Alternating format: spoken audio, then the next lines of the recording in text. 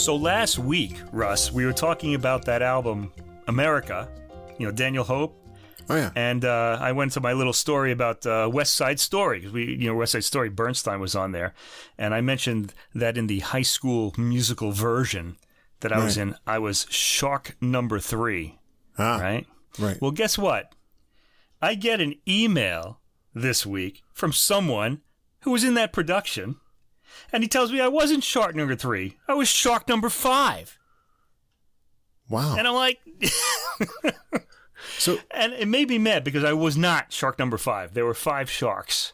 And I was at least shark number 4, but I definitely wasn't shark number 5. Wow. Okay. So I just want to, I just want to say, he's, my good name is being smeared here. I was either shark number 3 or shark number 4. I was not shark number 5. I know who shark number 5 was because he was terrible, and I'm not going to say what his name was. So this person from way back when was listening to the podcast? Yes, he was. That's pretty amazing. Go figure. Yeah, I think that's all that listens. I don't know why he's listening to maybe he got word that I kind of, I was kind of, he thought I was raising my my level in as a shark in West Side Story. Wow. Your theater days live on. Yeah, that's they do. Huh? They just never go away.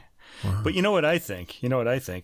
I think it's just he's just jealous because I am a podcasting superstar while he's just some guy, which in the real world really makes him a higher level person than me. But where's he listening from? I think regular guy is higher level than podcasting superstar. Where's he listening from? From New York, of course. New York, okay. Yeah, where this happened. He's probably still in Staten Island. I have no idea. Okay.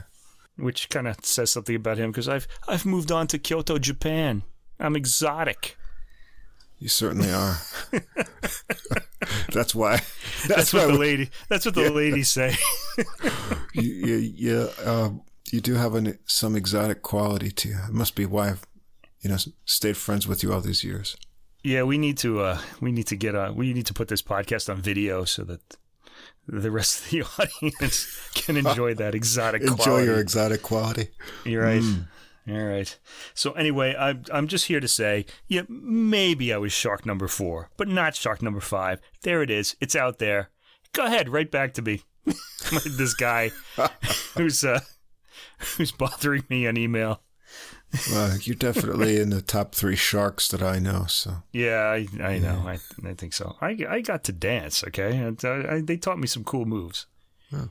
In West Side Story, I got to do the cool gang walk, with the snaps and the that jump. Yeah, later in the podcast. Oh, really? Oh, yeah.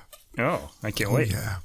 There's going to be more, huh? Listeners who tuned in last week know what we're talking about. Others will say, what are they talking about? Anyway, we're just giving a little continuity from the narrative from episode to episode. You're listening to Adult Music, episode 56. Thanks for reminding me because I really did forget. This is the podcast with what we say music for the mature mind, bringing you recent classical and jazz releases every week. Something new to listen to. Yeah. And some other commentary too about Mike's brief musical career. My brief career as a theater person. Well, in high school. That doesn't really count. The funny thing is you have to dance in West Side Story, and there aren't any high school boys that can dance, so we learned from nothing, which is kind of cool. So you can do that. Later on, that's what made me play in bands, because I figured, I could learn to dance from nothing. I could learn to play an instrument from nothing too. So I played the bass. I couldn't quite learn to play the guitar up to the level of some people who were in college with me. So I kind of went to the bass, and No, you always need a bass player. People are always looking for a bass player, right? And you get good really quick because you wind up playing in all these different bands because nobody has a bass player. It's kind of everybody wants to play the guitar and be the star. But actually, you're kind of a star at the time, though. Sting was really big, right? The Police, and so it was cool to be a bass player. Like reggae was kind of popular, the English beat and all that stuff. So I always thought a lot of the better songwriters were bass players. I mean, you got Paul McCartney, Brian Wilson. I like that band from Scotland too. What were they? Delamitri, Justin Curry, bass Delamitri, player. wow.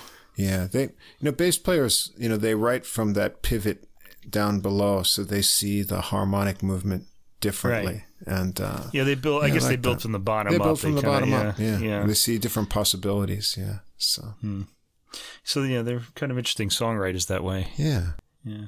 Well, we're going to build from the bottom up tonight with lots of new music. Are. Yeah. And before we get going here, I just want to remind the listeners in the episode description, all the music we'll talk about, you can find links to, let me backtrack on that. There's one album here that is not quite available on streaming yet, I think. This weird label, but we'll talk about that anyway. For most of the music, you're going to find links to Spotify and Apple Music, except for the one. And also at the top of the description, there's a link to all the music in one place. That's a full episode playlist on Deezer, our streaming platform of choice, where you can follow us at username Adult Music Podcast. You can catch the playlist and the podcast there, all in one spot. Whatever platform you happen to be listening to us on, or whatever app, if you don't see the full description or the links aren't active, you can always check us out on our host site, Podbean, where you can follow all the links to the music and other resources. Now, if you enjoy the podcast tonight, please do follow or subscribe on whatever app or platform you're listening to us on.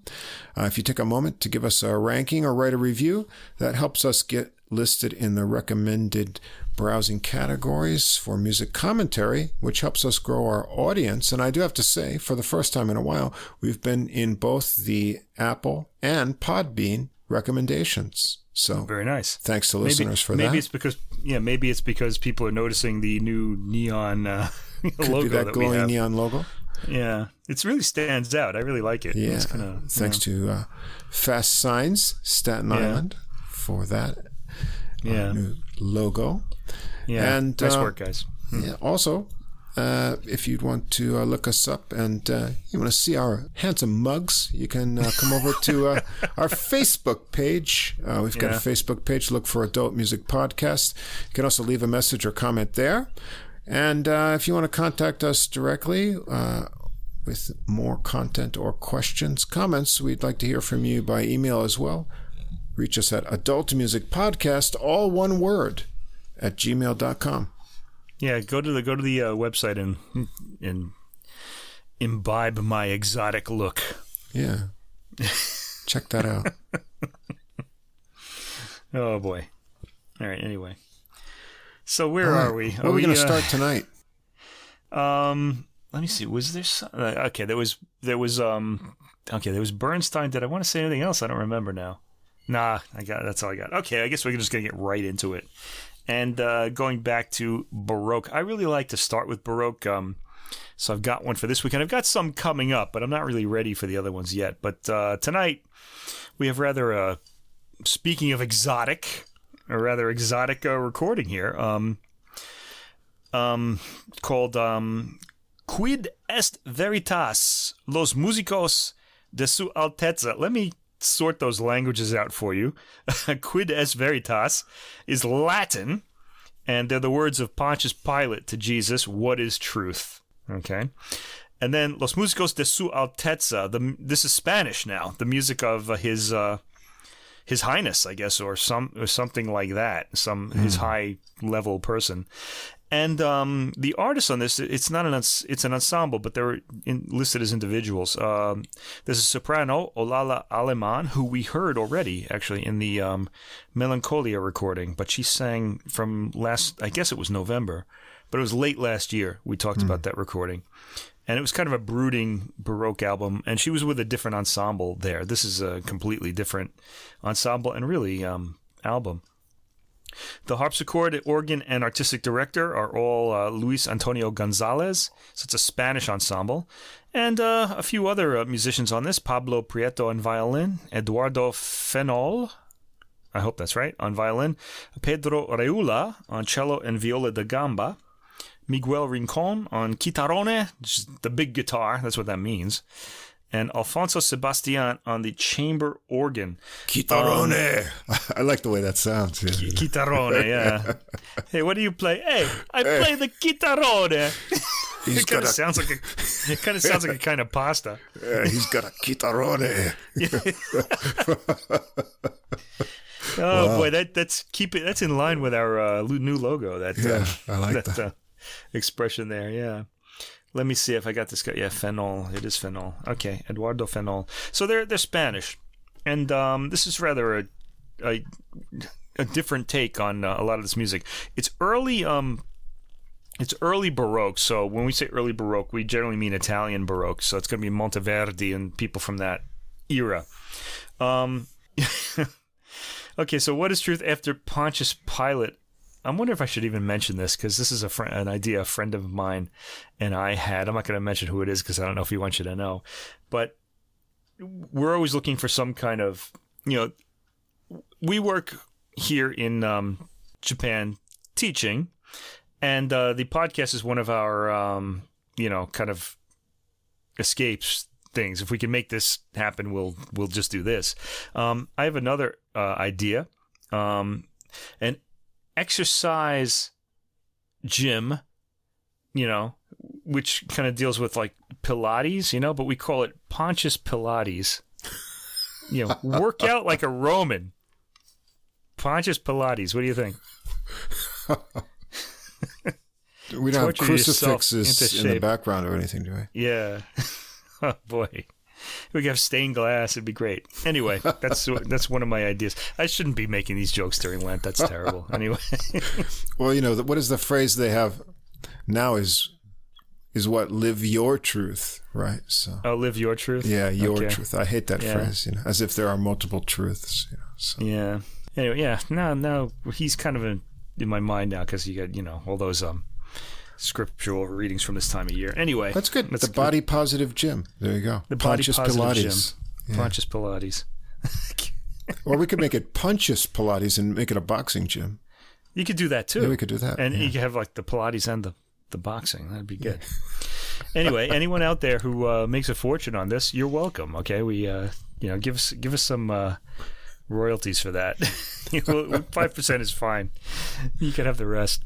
All right. Anyway. That's what we request. We'll just humbly request that. We're not going to sue you. You can take your ideas, though. No problem. They're all free. They're all out there for you. Okay. By the way, the Melancholia album was on Pentatone. This particular album, Quid est Veritas, is on IBS Classical is the label. And I don't know much about this label, really. I'm assuming I looked it's it Spanish. Up. Yeah. It's hard to find. And it's not on streaming and... Yeah, we couldn't get this on Deezer, and is it on Spotify and Apple? No, couldn't find it anywhere. Okay, so you guys are going to have to buy this one, I guess. I'll put the link to the IBS website so you can at least find the details of it. Okay, and it's worth hearing. Let me just give you a little description, and you can see whether you want to think about this. All right, first of all, there's the booklet notes. One of the nice things about I have all these CDs, and I've been really relying mostly on CDs for this podcast. I collect them anyway because I'm a complete nutcase. And the classical CD notes are kind of like classical CD album covers, where some of them really do go off the wall and really don't work. And this is really one of those. This one's this one's okay, but there's some pretty pretentious nonsense in it. As a teacher and sort of a music scholar, I like to kind of make things clear, right? And a lot of these booklet notes go off in these bizarre directions. Now, obviously, some of them are like translated from another language. I don't know, maybe they use Google Translate and the words just aren't there. But sometimes they just don't make much sense at all. And there's sort of like a fad for this in the arts in general, or there was when I was younger, and I guess this is just the residual thing. Anyone out there wants clear booklet notes, give us send us an email, because we can do it. We're really good at this. Okay, the booklet notes go into an essay, because the album is called Quid est Veritas, What is Truth? Pilate's, I keep wanting to say Pilates now, Pilate's question to Jesus. That always confused me, because they call it Pilates. Why? Where did that name come from? Anyway. All right, there's an essay about truth that includes Italian and Latin quotations with no translations to English. I guess they want you to type them into Google Translate and figure them out. Yeah, thanks for the thanks. I bought your CD. You're not going to give me translations? Come on, man. All right. Yeah, why should I have to type them out and figure out what they mean? There's a lot of name dropping of obscure Renaissance era thinkers in the booklet. I didn't know who they were, But when we get to the music, we read that all the composition offer glimpses of truth. Some of it not flattering, and a lot of it kind of has to do with love. Yeah, there's kind of like I picked up a line just for you in here. Oh, did you? Okay. Yes. I bet I know it. Well, I don't know that I know what it is, but I might have picked it up myself because I picked up a few. Okay. A lot of them are about people who know how they will suffer in the future.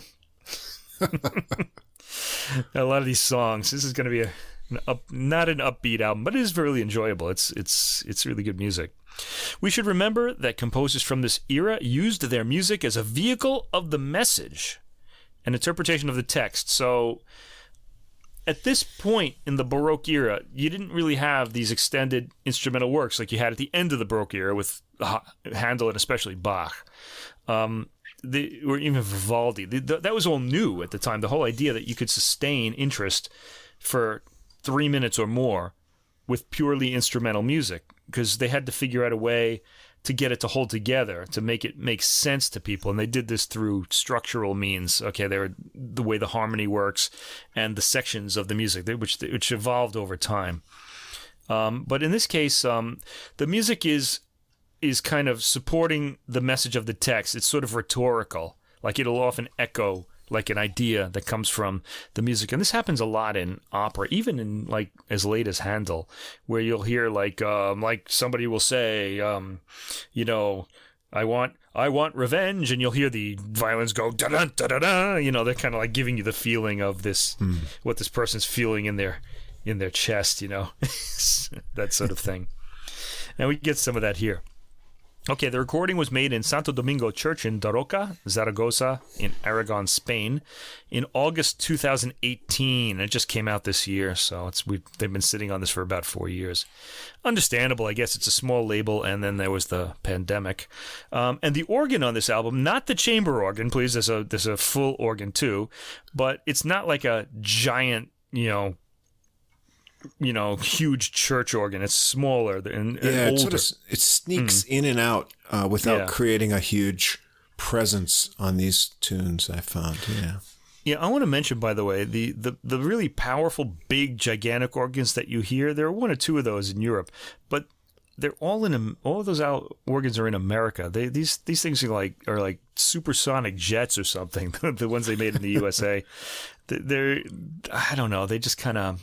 I guess it's the whole American thing with technology, but these organs where you can, like, if you push the bass pedal all the down at a full volume, the entire church will crumble around it.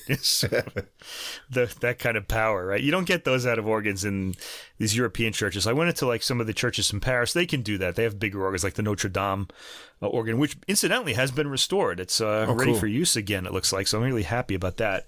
The Cavaillé-Coll organ in Notre Dame in Paris is back in action. That's a big, powerful organ. I was one of the things I miss about Europe and spending time there, and you can't even do this in America, which is a shame, is walking into these very old churches. And often, if you're in a big city, for example, especially like Paris, which has so many like churches with great organs, like Saint Eustache, Notre Dame's, a lot of them, students from the conservatory will give free concerts on these organs at like around 5 p.m. Like on Wednesdays, and they do it because they need time to get on the organ to see how it's going to work, and so you can just walk into a church and hear this organ concert for free, and it's just spectacular because it's just a wonderful thing to be able to do. There's nothing like that here in Japan or really in the U.S. where we're from either, which is kind of a shame. I guess you could hear the monks chanting here. I do walk through temple grounds. You hear them. Yeah, the harmony's not quite the same, but no, but it'll give you instant enlightenment if you catch it the right way. Anyway, okay, so the organ that we're talking about here, it's a little smaller, and it's a historic instrument by Bartolomé Sanchez, made in 1742. and it has a peculiar temperament, which I think he means the tuning. Okay, by temperament, it's okay. So like tempered, like Bach's the well-tempered clavier. He's writing these works. It's a bad-tempered clavier. Yeah, the bad-tempered clavier. Is that a PDQ Bach work? Yeah, That probably could is be a the PDQ Bach work. Yeah. I think probably the bad-tempered clavier. Yeah. But what they mean by temperament is, if you hear a modern piano, it's equal tuning, so the distance between all the notes is absolutely equal. But that's not natural. They're kind of fudging the tuning a little bit to make that happen. What actually happens in temperament is it's being measured by frequencies, and I think you'll have the true note values for each of the notes. But what happens is, once you get into changing keys and things like, you have a home key, and if you start changing keys and going to other keys, they start getting more and more sort of they're not out of tune, but they sound a little more not pure, let's say. All right, as you get away from the key that the tempered tuning is made in. Now, what's cool about that is you kind of have this idea of how far away from the tuning you are. And when you hear string quartets can do this, but they tend to adjust to make it all sound equal. So it's kind of cool. You can tell how far away from the home key you are when you're playing on one of these old keyboards that has well temperament, which I think is very cool, actually. But we're so used to the piano's equal temperament. What the piano is tuned with is equal temperament now, it's called, okay? But well-tempered is a different thing. Okay, we also hear a more modern chamber organ by Jose Maria Arrizabalaga in La Frasquez de Valle, 1985, made in 1985. And there's also an Italian harpsichord by Alangotto from Norwich in England, I guess, 1983. All right, it says here, the musicians go for their own truth. Speaking of having your own truth, these interpretations, they've been watching that's what Oprah. The notes say. That's not me. They've been watching Oprah. Yeah. It's your truth. I guess in the arts you can say that. I think it's, this is my interpretation, my truth. Okay. And don't rely on tradition. Now, this is a welcome thing, because if you're listening to recordings and everybody's playing according to tradition, all the recordings are going to sound the same. I get this question a lot in classical music, whereas, like, if you hear like Beethoven's Fifth Symphony once, you have one recording, isn't that enough? But they're not all the same. They are different, and I'm trying to kind of put that across a little bit on this podcast as we go, and especially as time goes by. Performing sort of techniques and traditions tend to change too. So the way we hear things is a lot different. One of the more interesting things is to compare recordings of, say, Beethoven now, and this is because of the new Bärenreiter edition, with Beethoven like in the 1980s, and they're a lot faster now. And I think a lot of that has to do with, some of it has to do with the new scholarship, but a lot of it also has to do with it also has to do with the feel of period instruments, but it also has to do with the fact that we just live in a faster moving society now, and people just have this, kind of tempo in their step, I guess, and that's just what comes out. I think in Beethoven's time, like before there were motors and cars, things were just slow. And I bet the music, if we go back to that time, the music would all sound really slow to us, but it would probably be very natural and fit in with the rhythms of life of the time to the people who lived then. All right. Anyway, the musicians are trying to bring out the truth of the discourse. Well, let's see how they do. Well, I should play this for you, really, because you're not going to be able to hear it on your own, but you can check it out. Okay, the first piece is by Benedetto Ferrari, 1603 to 1681, and this piece is called Amanti, io vi so dire, which means, lovers, I can tell you. And what he wants to tell you is, it is far better to flee from any beautiful and graceful woman. Oh, what a way to start an album. Okay. This is the one where I picked up the message for you. Yeah. Okay. You want to? Okay. Go ahead. And in the end, Yeah. A beautiful woman never offers roses without thorns. Oh, yes. That's good. There you go. Yeah. And also true. Okay. Well, that's why the rose is the symbol of love, because it's got that beautiful scent and it's red like passion, but it's got those thorns that make you bleed too when you hold it. Yeah. All right. Okay. I actually love Olala Aleman's Spanish-sounding tone and her phrasing. It's like her native Spanish language inflection has crept into her tone. So she's got a darker... She's labeled as a soprano, but she's got this kind of darkness to her tone. She never sounds like a tweeting bird, which a lot of sopranos do. Okay, this language inflection is in her tone, but it's not in her pronunciation of the Italian texts, which sounds Italian. Very compelling. So it's kind of like a Spanish-sounding voice and this Italian-sounding like accent. It's really odd. Most sopranos will sing this in a bright tone, but she's got a darkness to her voice that sounds more like a mezzo's. She does get up into the higher ranges of the soprano, too, so she's definitely a soprano. And here she's in a really good mood, despite the name of the... or the text that she's singing. This is kind of an upbeat track, okay? Far different from the Melancholia album, which interested me right away because the Melancholia album is all really dark. This is a lot lighter here. Okay, so I was curious to hear what you would sound like on this. Okay, this is accompanied by a strumming guitar until the last verse, when a harpsichord takes over, which is also kind of interesting. This song is charming with funny lyrics for the time. Okay, maybe you won't think they're funny if you hear them now, but if you kind of put yourself back 400 years, these lyrics would have charmed that audience, who are all concerned with court intrigues and stuff like that.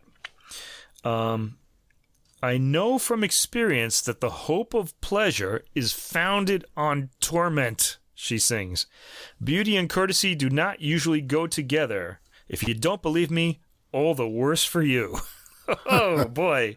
This is quite a text. I'd give this a listen. At least try to find it on YouTube, or something. Maybe someone else is singing it. Or maybe you can get her singing it there. Who knows? It's a charming song and still has the ring of truth 400 years later. What really arrests you is the, in this tune and in a couple other ones, is the kind of unusual pitch drops in the vocal part, that just fall off and sort of, you're not really prepared for that, because you don't hear that in later Baroque music or other music so much. And it's kind of disarming to have this sort of, falling, like, glissando of a voice, and it breaks the sort of harmonic charm of it, and sort of slaps you across the face with the point of the message. So I thought that was kind of interesting. Yeah. All right. Next we have Maurizio Cazzati. It's an interesting name. We hear a Sinfonia by him, which is an instrumental work. This has long drawn-out chords on the lower strings, accompanying a quicker melody on higher strings. With harpsichord continuo, it sounds very elegant. And it's pretty brief, too. Then we have another piece by Cazzati, La Verità Sprezzata, The Truth Despised, which was written just yesterday. No, I mean, it could have been. Truth is personified in this text and complains. Truth is complaining about the contempt and neglect she suffers. Oh, if only she could come back now. Yeah, truth is always presented as a woman. I think there's a relation to wisdom, and in the Old Testament Proverbs, wisdom is presented as a woman as well. She's like a person, or like some kind of like lower level deity or something. Okay. This piece comes across as a bit of a highly extended recitative or recitative. I want to say this the English way, recitative. The voice is fairly naked through the first part. Naked meaning there's no instrumental kind of clothing on it. She's just singing, not quite a cappella, but very, very sparse accompaniment. Yeah. With only discrete harpsichord accompaniment. Very pretty, by the way. When the text gets more dramatic and rhetorical in the middle, the harpsichord comes in more fully to accentuate that. All right. Now, one issue I had with this album is Olala's tone doesn't change. All right, she's one of these singers who she's always singing the same tone. So what they've done to sort of make the album interesting is change the instrumental arrangements that she's singing that are accompanying her.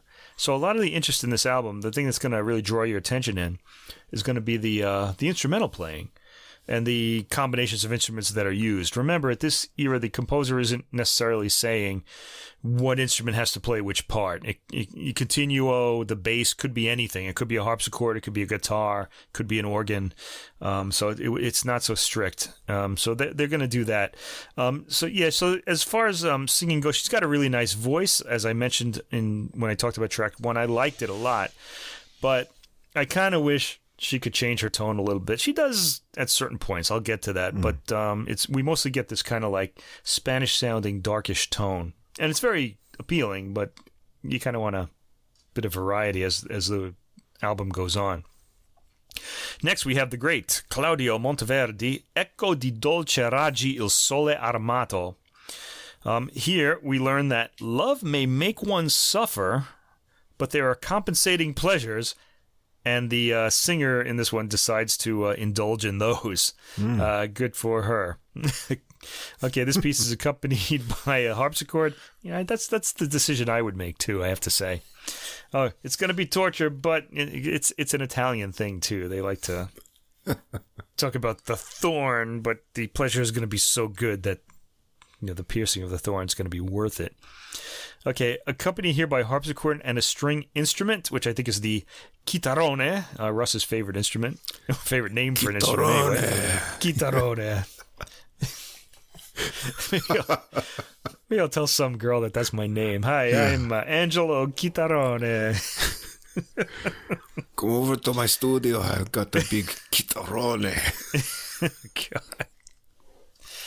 Oh boy, this podcast is getting more adult all the time, isn't it? Okay. In this piece, I missed a bit of lightness in the voice. This one would have been better sung by a lighter sounding voice, because it's kind of it's talking about something light, right? And a lot of these Baroque era tunes, or these arias or songs, we see canzoni, kind of the voice or the sound of the instruments is really, like we said, rhetorical. So if the voice is light and bright, it's going to give you a light and bright feeling. And the lyrics here, the text is pretty bright. Anyway, onwards to track 5. Again, Monteverdi, Lasciatemi morire. This is the famous lamento, the lament of Arianna, which is the only surviving part of a lost opera. And it's pretty famous. I really wish... I keep hoping one day some scholar is going to dig up this opera from somewhere in some long-lost like castle or something. A wine jug in some kind of buried, Yeah, but all we have of it, all we have of it is the lament, and it's a really, a spectacular piece for the time. Again, our ears are a bit jaded. We really have to put ourselves back into that era in order to really appreciate this fully. Monteverdi was excellent at, how would you say, rhetorical sort of writing in his music. Okay, so it's interesting to hear this accompanied by only a harpsichord and chitarrone, with occasional chamber organ coming in. When Arianna mentions, speaking of rhetoric, when Arianna mentions how happy Teseo will be when he arrives at Athens, the key is major, and then it turns to the darker minor when she expresses her own situation, stranded on Naxos, left by Theseus, Teseo, as he moves on to Athens. This is a 10-minute piece, and it needs more variety of tone. This is really where the soprano is found a bit wanting, because her mood changes a lot, as happens often in a Baroque era. You always... The whole rule of Western art in general is contrast, and that's especially clear in Baroque era singing. Like, you'll be angry, but then you'll be like lamenting your fate, and then you'll be angry again. They're always doing sort of things like that. This aria is full of that, and I felt like a little change of vocal tone would have been welcome. Some kind of variety of phrasing would have been good too. I mean, she sings this pretty straight. It's a nice voice, but it's a long piece, and there's a lot of variety in it, and I felt like she could have added to that. Okay, a lot of the sections end with these drawn-out weeping type figures in the accompaniment and vocal. This is kind of what you were talking about, the kind of descending glissando here. And she kind of sings them all the same. But again, that's part of the rhetoric, so she's sad, so you get this kind of, tone from the... That's part of the rhetoric that's accentuating the emotion in the Baroque era. It was pretty simple then. It got more complicated later. Okay, anyway. Next, Monteverdi again. We get 4 pieces in a row by Monteverdi. This is the third. This is called Et è pur dunque vero, which is, it is therefore true. Okay, which is what this means. Again, a tune with vero, or true, in the title. Veritas, vero. A welcome, brighter key here, and a change in energy from the singer. So that she changes up a little bit here, which was nice. Strings come in to play a melody and lift the piece a bit. And Almares responds to this positively. Okay, so I think the singer's really picking up from the accompaniment, her energy. I like how she hits the harsh passing dissonances with some volume in order to make us aware of them. I like when that happens because it hurts so good, It's kind of like the pain of love right there, that dissonance, Yeah. Some people say that love is just a lifetime of pain, I guess, but I don't know. Anyway, Claudio Monteverdi again, quel sguardo sdegnosetto, that sdegno, like disrespecting, I don't know, look, or that disdainful look, I guess would be sdegnosetto. This is another tune where the singer demonstrates through words and musical accompaniment that the pleasure of love is worth the pain. It's a lively work with soprano reaching in to her high end. She's reaching for her high end. And the guitars and strings accompanying with discrete harpsichord. Okay, next we get into some composers that I've really grown to like over the years because we've heard a lot of their harpsichord recordings have been unearthed and are recorded. Next one is Tarquinio Merula. I have an entire album of his works for harpsichord and organ, and I love it. It's great. This one is a vocal work, Or che tempo di dormire, now that it's time to sleep. I guess what that's about. Actually, no, it's not about that. This is a spiritual song.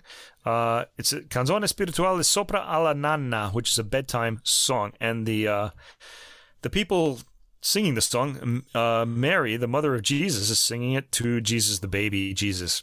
Okay. We hear the rocking of the cradle represented by a 2-note ostinato played 162 times. That's one for every game of baseball season. So it's amazing. In the song, the lyrics, Mary, okay, this is pretty appropriate for the time of year here. Mary foresees the passion and asks heaven to be silent before the dream of truth.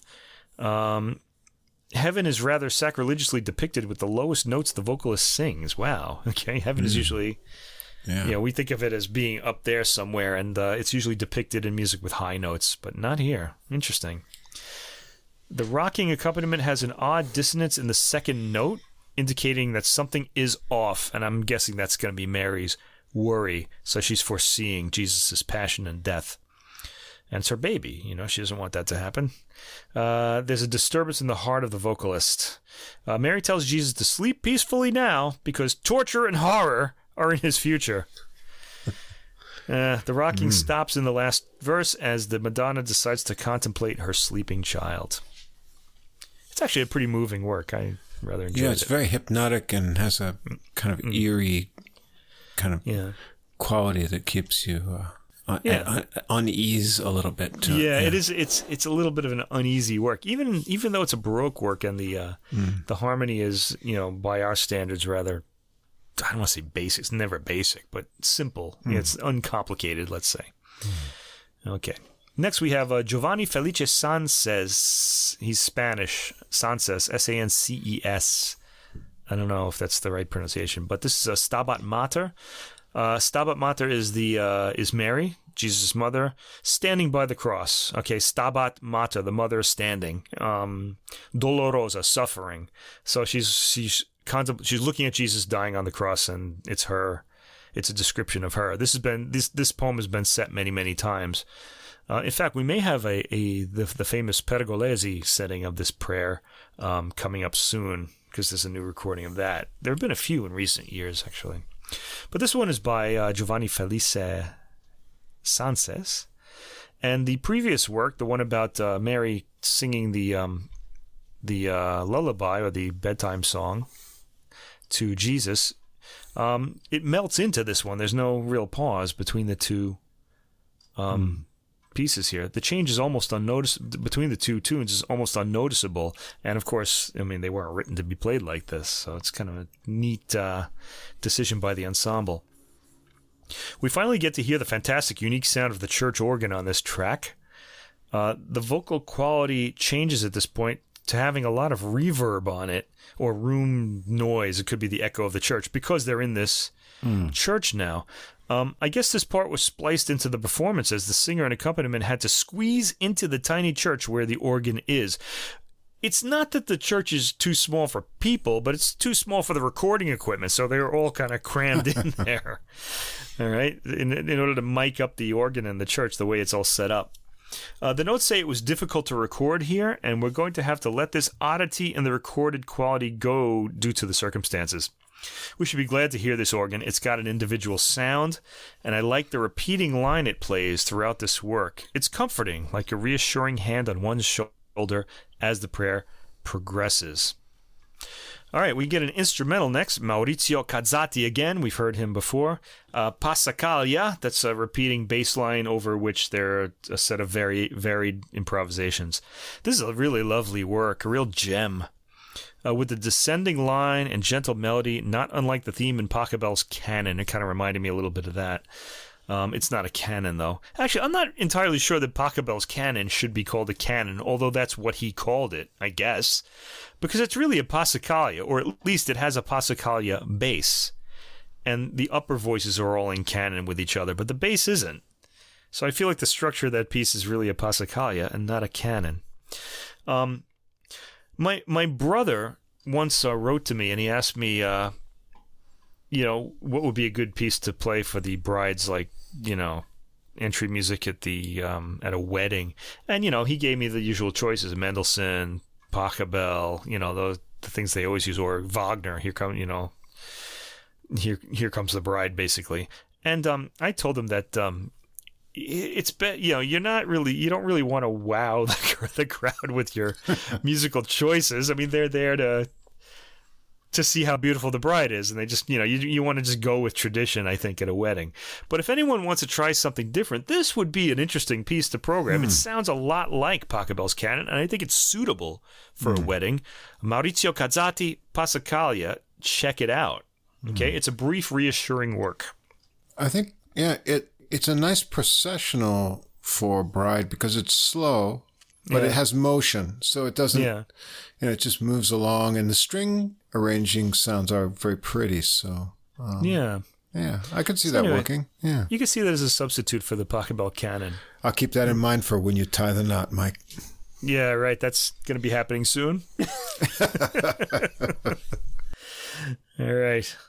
Anyway, last piece, Claudio Monteverdi, Si dolce è il tormento. I bet you can guess what that means. So sweet is the suffering or torment.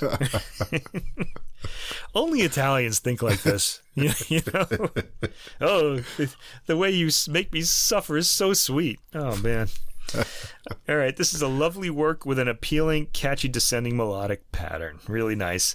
Anyway, it's an appealing program, and the focus is on the rhetoric of the music. The album is beautifully programmed for variety. I've mentioned I would have liked to hear more variety of tone and approach in Alemann's singing, but the focus here is more on the compositions and putting their musical rhetoric across. An enjoyable listen on period instruments, and with a great organ in the Stabat Mater by Giovanni Felice Sances. So I'd recommend this, but you're going to have to, you're probably going to have to buy it. Maybe you could hear like some fragments of it on YouTube. Check it out.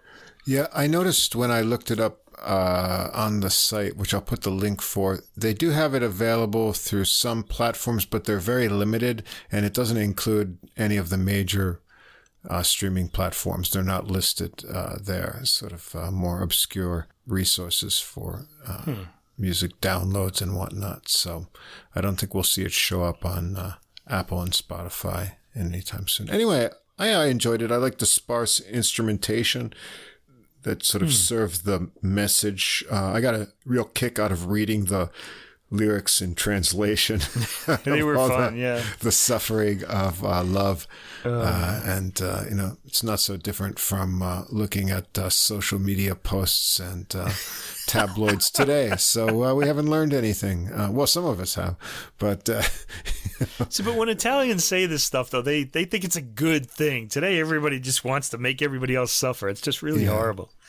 I found the voice a bit overpowering sometimes in contrast to the sparse instrumentation, but overall I liked it. And those sort of mournful, as I said, voice drops in pitch and things, which we don't hear in a lot of works, I thought were kind of arresting and interesting. So yeah, interesting music of the period.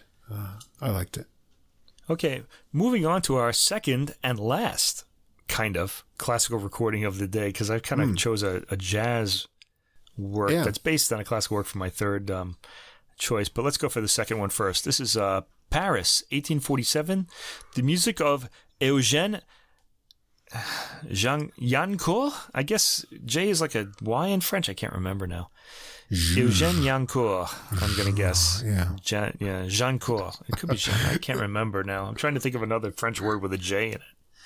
This was this one was interesting because I listened to it and then I read the program notes and I got a chuckle because it sort of echoed in a much more specific way of what I was kind of thinking because it's an unusual recording. Yeah, it is. It's all music for bassoon. Okay, and the bassoonist in this case is Matthew Lussier, and he is accompanied by Camille Paquette-Roy on the cello, Sylvain Bergeron on guitar, and Valérie Milot on harp. They're all French, I guess. They all have French names anyway. I didn't look them all up. Okay. Jancourt, I guess. I guess that's going to be it. Janvier, it's going to be Jancourt, sorry. Yeah, like January is Janvier. So Jancourt is the composer. He published a Méthode théorique et pratique pour le basson in 3 parties in 1847, which is part of the name of the album.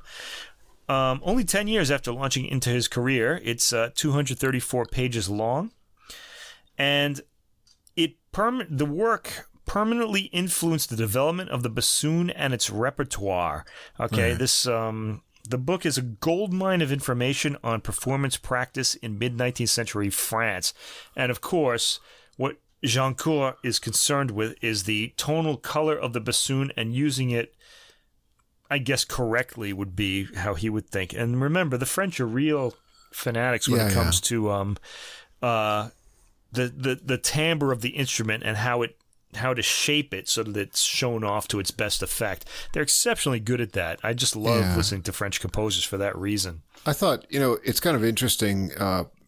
We were talking about oboe works recently, last week, and then in a couple previous episodes, and we thought that when we had the Vasquez oboe piece too, and then the oboe, when we hear that tone and the way, whether it's because of convention or the way that it's used, we think, pastoral quality. We see meadows and sheep and those kind of things. And it's a double reed instrument, right? But then the bassoon as another double reed instrument on, the low range, skipping by the English horn and whatnot. What image do we get from the bassoon is often like more like, just bassoon to buffoon. It gets that comic relief. I even made that joke in my novel, Extreme Music, which you should buy on Amazon, everybody. You definitely should read it. couldn't resist. The buffoon concerto features it's like a homeless guy that's just dragged out onto the stage. No. The homeless guy is a different one. This is gets the comic relief role in a program music or something. Something comes loping out of the forest. It's the bassoon, and it gets the short shrift there, I'm sorry. The homeless guy was the hobo concerto. But I'm the worst. Anyway, go ahead. Yeah, so the image of the bassoon is as sort of comedy relief, some kind of bumbling line or something mysterious. But I think that's not fair because in some way the bass clarinet gets that ominous role, that it comes in. And then as we saw last week, bass clarinet, we know because we love bass clarinet, it can be really beautiful. It can hit all of these low tones, but it also has this great lyrical melodic quality. And why not the bassoon too? And so after I read the album notes, it put it much more eloquently. These were really good really informative album notes here. Yeah. What I actually think that the music here, it's actually nothing special in terms of classical things. It's pretty. It's on any other instrument, it would just be, another set of recordings. But it does really show the bassoon as, something, a legitimate contender to melodic material and all of its possibilities. And that's good. And there's one other thing that I really like about it, but I'll save that for the end.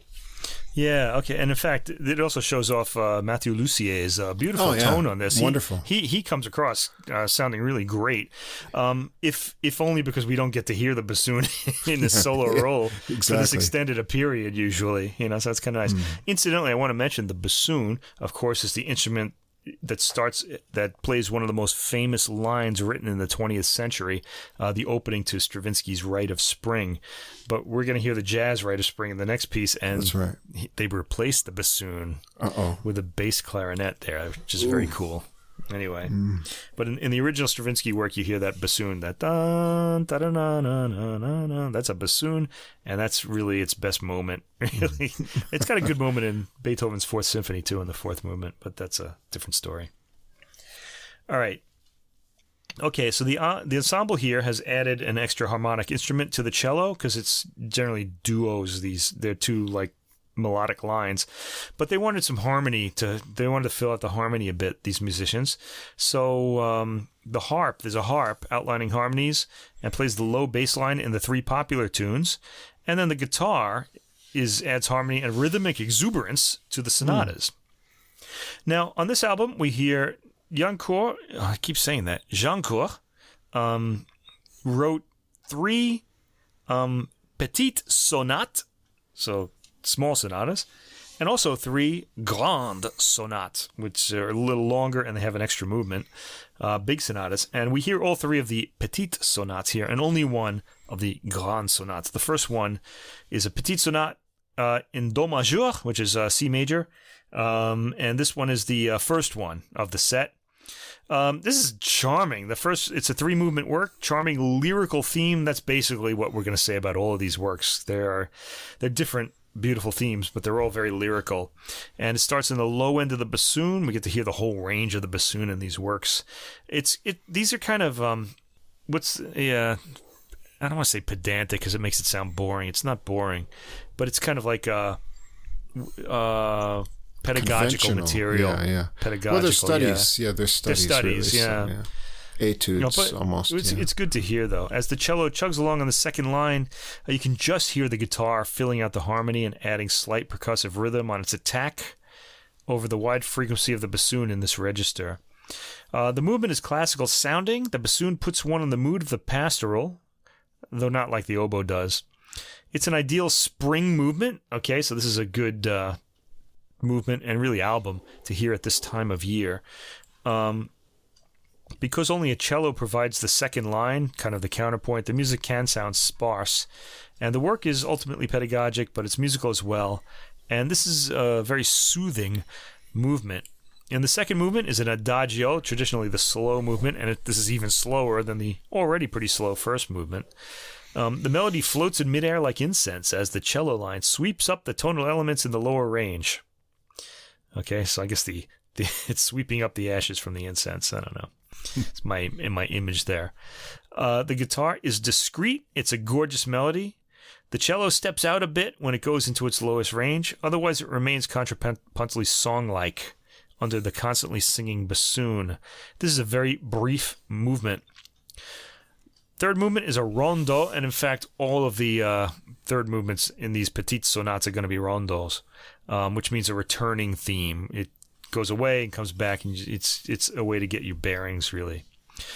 This is how instrumental composers composing instrumental movements figured out how to keep the audience aware of what was happening. Okay, they were just kind of, this is one of the forms they would use, this repeating theme.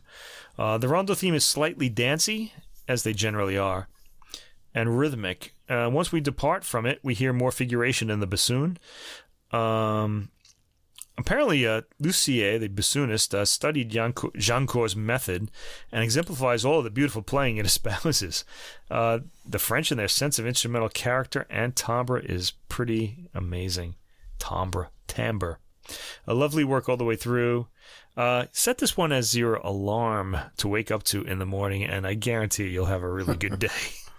It just really it just feels good. It's a really nice work, and it's not challenging to the ear at all. In fact, it's rather soothing.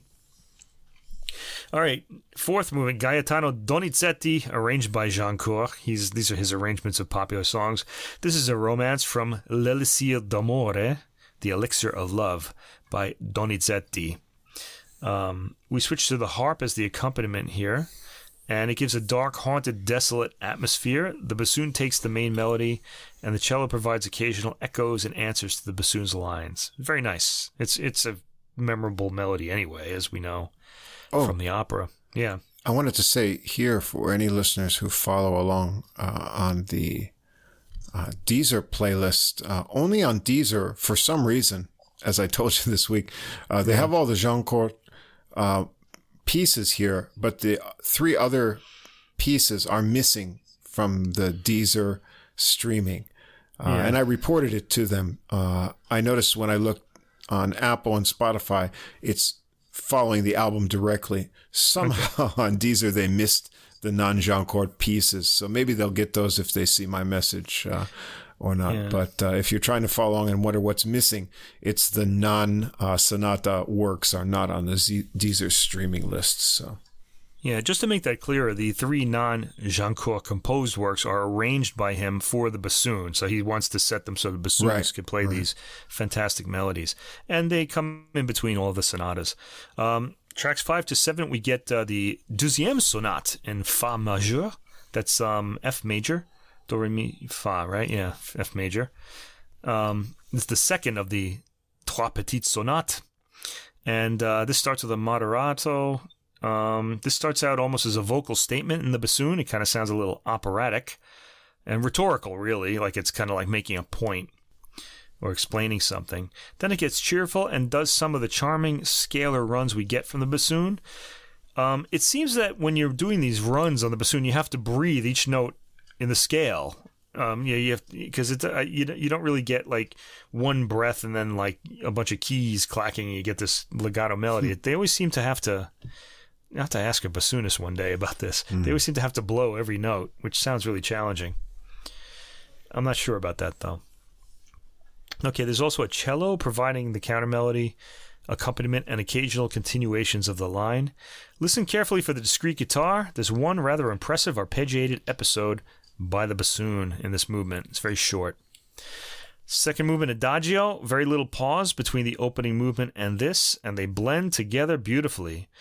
Jancourt has a good ear for appealing melodies, even in his pedagogical works. All right, this would have been a good teacher to study with. This movement is very song-like in nature, and the warmth of Lussier's bassoon tone carries the listener along, with the cello again providing counterpoint, and the slightly less discreet guitar this time, a bit of rhythmic impetus and harmony. This movement is a bit longer and more substantial than the middle movement of the previous sonata. It's over 3 minutes long. Still kind of short, but not like a minute. Melting tones from the bassoon, really lovely. And the third movement is a rondo. It's like a jig this time. It's in 6/8. The guitar steps out a bit to make sure we're getting the rhythmic accents. And the bassoon remains melodic in the departures, while the cello plays a lot of figuration and arpeggiated chords. I really enjoyed the bassoon's melting lines in the second departure from the theme, followed by its figuration. There are a lot of nice ideas in this work, and the entire work moves at a leisurely pace, sets a good mood. Okay, the 8th track is another popular tune. This one is Bellini, another one of those bel canto composers from the early 19th century. So they used to call this bel canto, beautiful singing, right, in Italian. But in Broadway, when you can like sing really loud so that the people at the back of the theater are pinned against the wall from the power of your breathing, they call that the can belto school of singing, which I think is hilarious. It's an old joke, the can belto. She can belt it out. All right. I still find that funny, like 30 years later. I just think, I don't know. It's funny. It is funny. Okay, this is the Cavatine from Norma, the opera Norma by Bellini. The harp provides the melodic content, and there's a gorgeous melody that's sung meltingly by the bassoon. There's no cello in this particular arrangement. Okay, tracks 9 to 11, we hear the third of the Petite Sonates, the Petite Sonatas. The first movement, Allegro. These are a lot quicker than those slower, moody songs that we've been hearing in between. So it adds they're a nice contrast to separate all this rather cheerful material. This particular one is a mid-tempo classical theme. It's fairly predictable, but lovely nevertheless. Once the bassoon plays its theme, the cello gets a chance to take the lead, while the bassoon up front plays some descending and then ascending, scalar figuration deep in its range. There is a guitar providing discrete harmonic information. Second movement is my favorite rhythm, a Siciliano. This has a bit of a forlorn quality to it. Siciliano rhythms generally do. As the bassoon beautifully laments its melody, the cello stays close, the guitar takes on a big rhythmic role here. Lovely winding melody from the bassoon. And the third movement is simply labeled Finale. Okay, it's a burbling and fairly energetic theme. All of the tempos in these works never get anywhere near presto. They're always kind of at this. That might have something to do with the instrument, though, how it's best shown off. The cello chugs along to assist the guitar with the rhythm, while the bassoon plays the appealing melody. Okay, next we get a Serenade by Franz Schubert, arranged by Jancourt from his Melodies. Here the harp comes back to play the rocking chords of the accompaniment, and the bassoon stays in its lower, darker range. This is brief and pretty. And then for the send-off, we get the third of the Grande Sonatas. This one's a 4-movement work. And it is bigger, it's longer than the other 3. The first movement starts with an introduction, Larghetto, and then moves to Allegro non troppo. Okay, it's got an introduction here, pensive and rhetorical lines from the bassoon. Then the music livens up to resolve the tension, and suddenly starts to resolve the tension, okay? The guitar accompanies with a Spanish-sounding arpeggiated chord pattern, and the bassoon's line is broken up during the intro. Then the entire tone gets chipper, and the bassoon's line hops around for the main themes. The bassoon shows a lot more technique in this movement, and I guess the other 2 pieces of the Grand Sonatas too, which we don't hear, than we heard in the 3 Petite Sonates. The guitar is far more audible here than it's been at any point on the recording. During some of the more impassioned sections of the score, the guitar strums loudly and accents its notes for rhythmic impetus. Second movement is Andante cantabile, a very Italian marking, singable. An excellent opening note at the very low end of the bassoon's range, and it sounds with a satisfying, reedy buzz. I love that sound. Then it climbs up into its more lyrical range and plays the gorgeous melody accompanied by an arpeggiated guitar line and a rocking to and fro cello line. Third movement is a set of variations, airs variés, Introduction, thème et variation. Okay, introduction, theme, and variations. The intro is pretty slow and rhetorical and dramatic. The theme is simple and pretty and has a middle 8, which kind of makes for some interesting variations. There are, I heard how many variations? 3. Okay, it's not that long a movement. The first variation has a lot of figuration from the bassoon. We can hear the guitar plucking its strings and the cello busy with melodic fragments. The third variation is very fast. That's the second one, I think. Oh, yeah, the third variation is very fast, the fastest we've heard on this record. Very impressive playing from the bassoon, who has to puff away at the instrument to articulate all the quick circular figuration. Cello and guitar both are in harmony roles, and this movement, surprisingly, is the shortest, at 4 minutes and 30 seconds. Usually variation movements go on forever, but not here. Then we get the final movement, the fourth movement, Moderato. This is kind of a laid-back theme in the bassoon. The cello and guitar make themselves known in this movement, and it's a rondo. The opening theme keeps coming back. The song-like main theme is heard again and again. The second departure is also song-like in 3/4. So you got this kind of waltzing rhythm. It resolves with some nice octaves from the bassoon. We hear the 3/4 main theme again, and that's it. I never would have thought an entire album of bassoon-led music could be so appealing. It says a lot, first of all, for Mathieu Lucier's appealing tone and phrasing, and probably a lot for Jean Cor's method itself. All right, I enjoyed this all the way through without any flagging interest, but I have to say, if you're looking for something intellectual, this is not for you. These are pretty straightforward works, and maybe something good to discover if you're kind of not looking for a challenge, if you're looking to unwind. It's very pretty all the way through, and the music is, it's fairly predictable how it's going to go, but we're listening to this for the timbre, and that is really nice. Yeah, it's usually, as we mentioned, used for comic or eerie atmospheric effects in the orchestra. So it's a nice chance to hear the bassoon as the main melodic instrument. Interestingly, here, which was the most appealing thing to me in the setting, is that it's paired with the cello. You know, and both those instruments are in, the sort of baritone voice range. And so the cello, it is kind of odd, isn't it? As a counterpoint, rather than a contrast, you would have flute with cello or something, or you would think a violin and a bassoon. The violin, the higher instrument would be the lead, and he didn't want that. You could think so. Yeah, maybe just because of the range. I mean, you could do it, but I like having both of those. That's my favorite range. I like the cello of all string instruments. I like the lower ranges as well. So I found sort of a warm atmosphere created by that timbre, and it gets that French, focus on timbre. But within that warm baritone voice range, you get to hear the bassoon in the full range of the instrument. Yeah. Which really made me, consider things I don't really think about with the bassoon. It has a very kind of melodic range, wide range, that it can, be the main instrument at ease. However, the few places where the movements do dip into the lower register are really interesting, because it can be rather, alarming sound that wakes you right up when it gets down to the depth. So it does have that character to it as well. I like that sound as well, though. And so you get all of that contained in these, melodically, they're not surprising works at all, but you listen to them for the timbre and then appreciate the full range and possibilities of the instrument.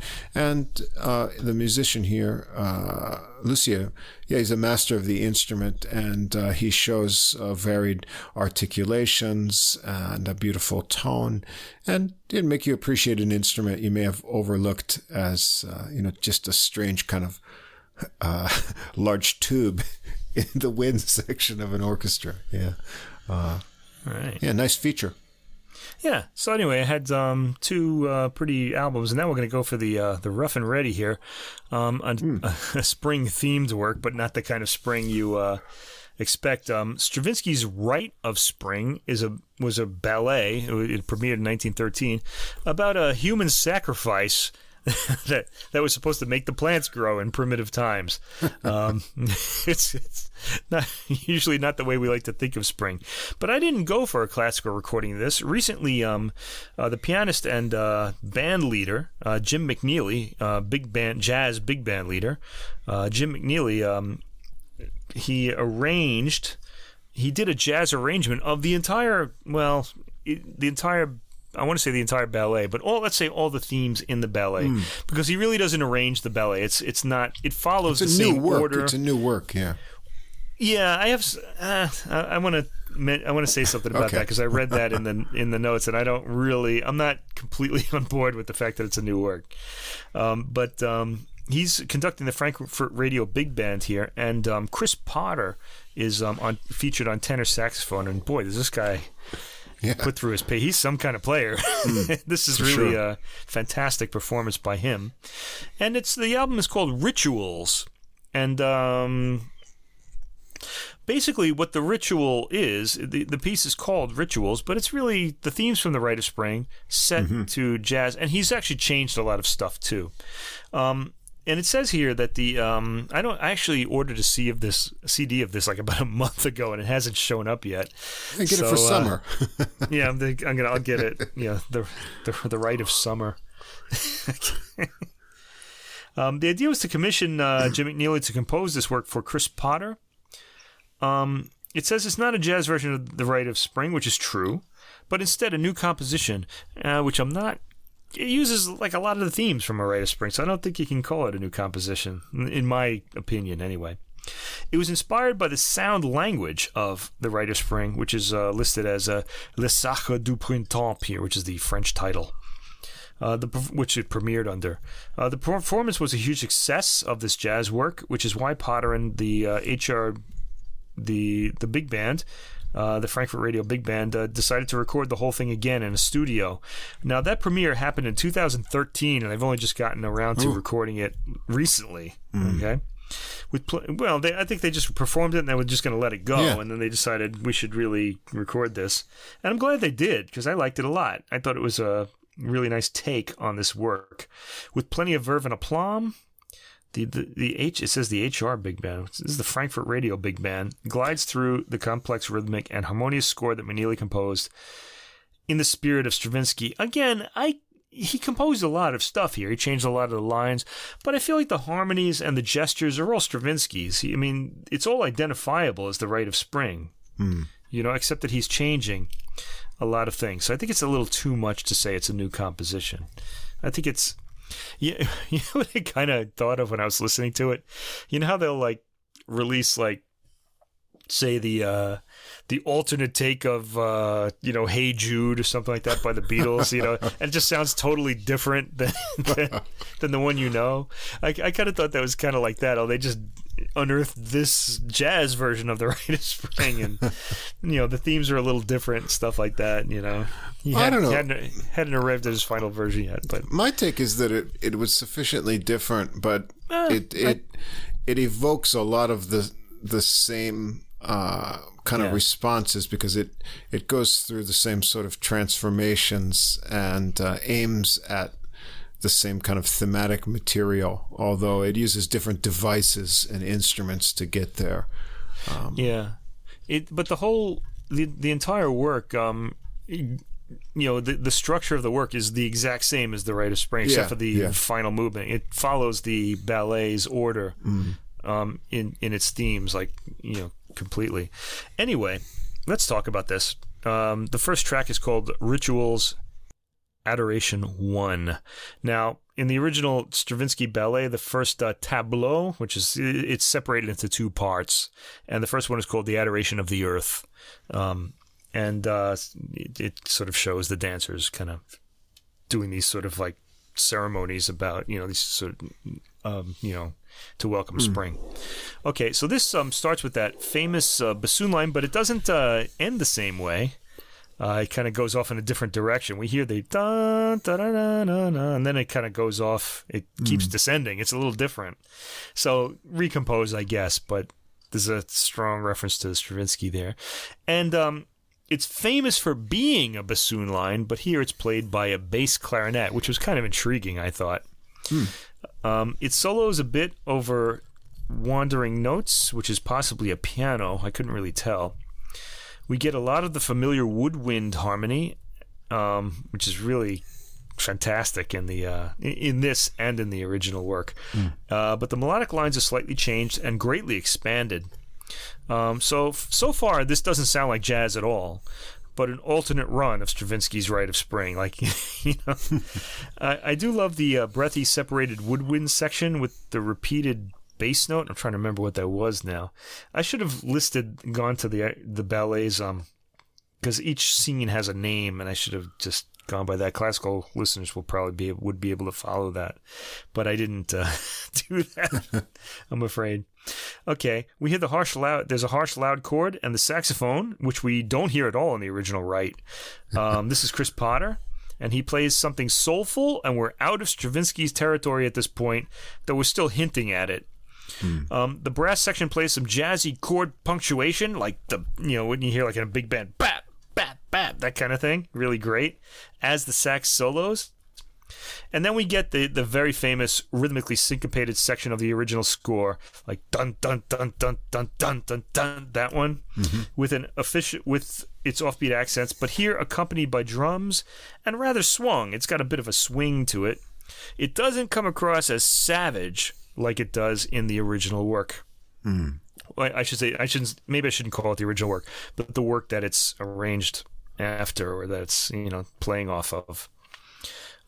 He's going for something more comfortable here. That's not a criticism. That's just his what he wants.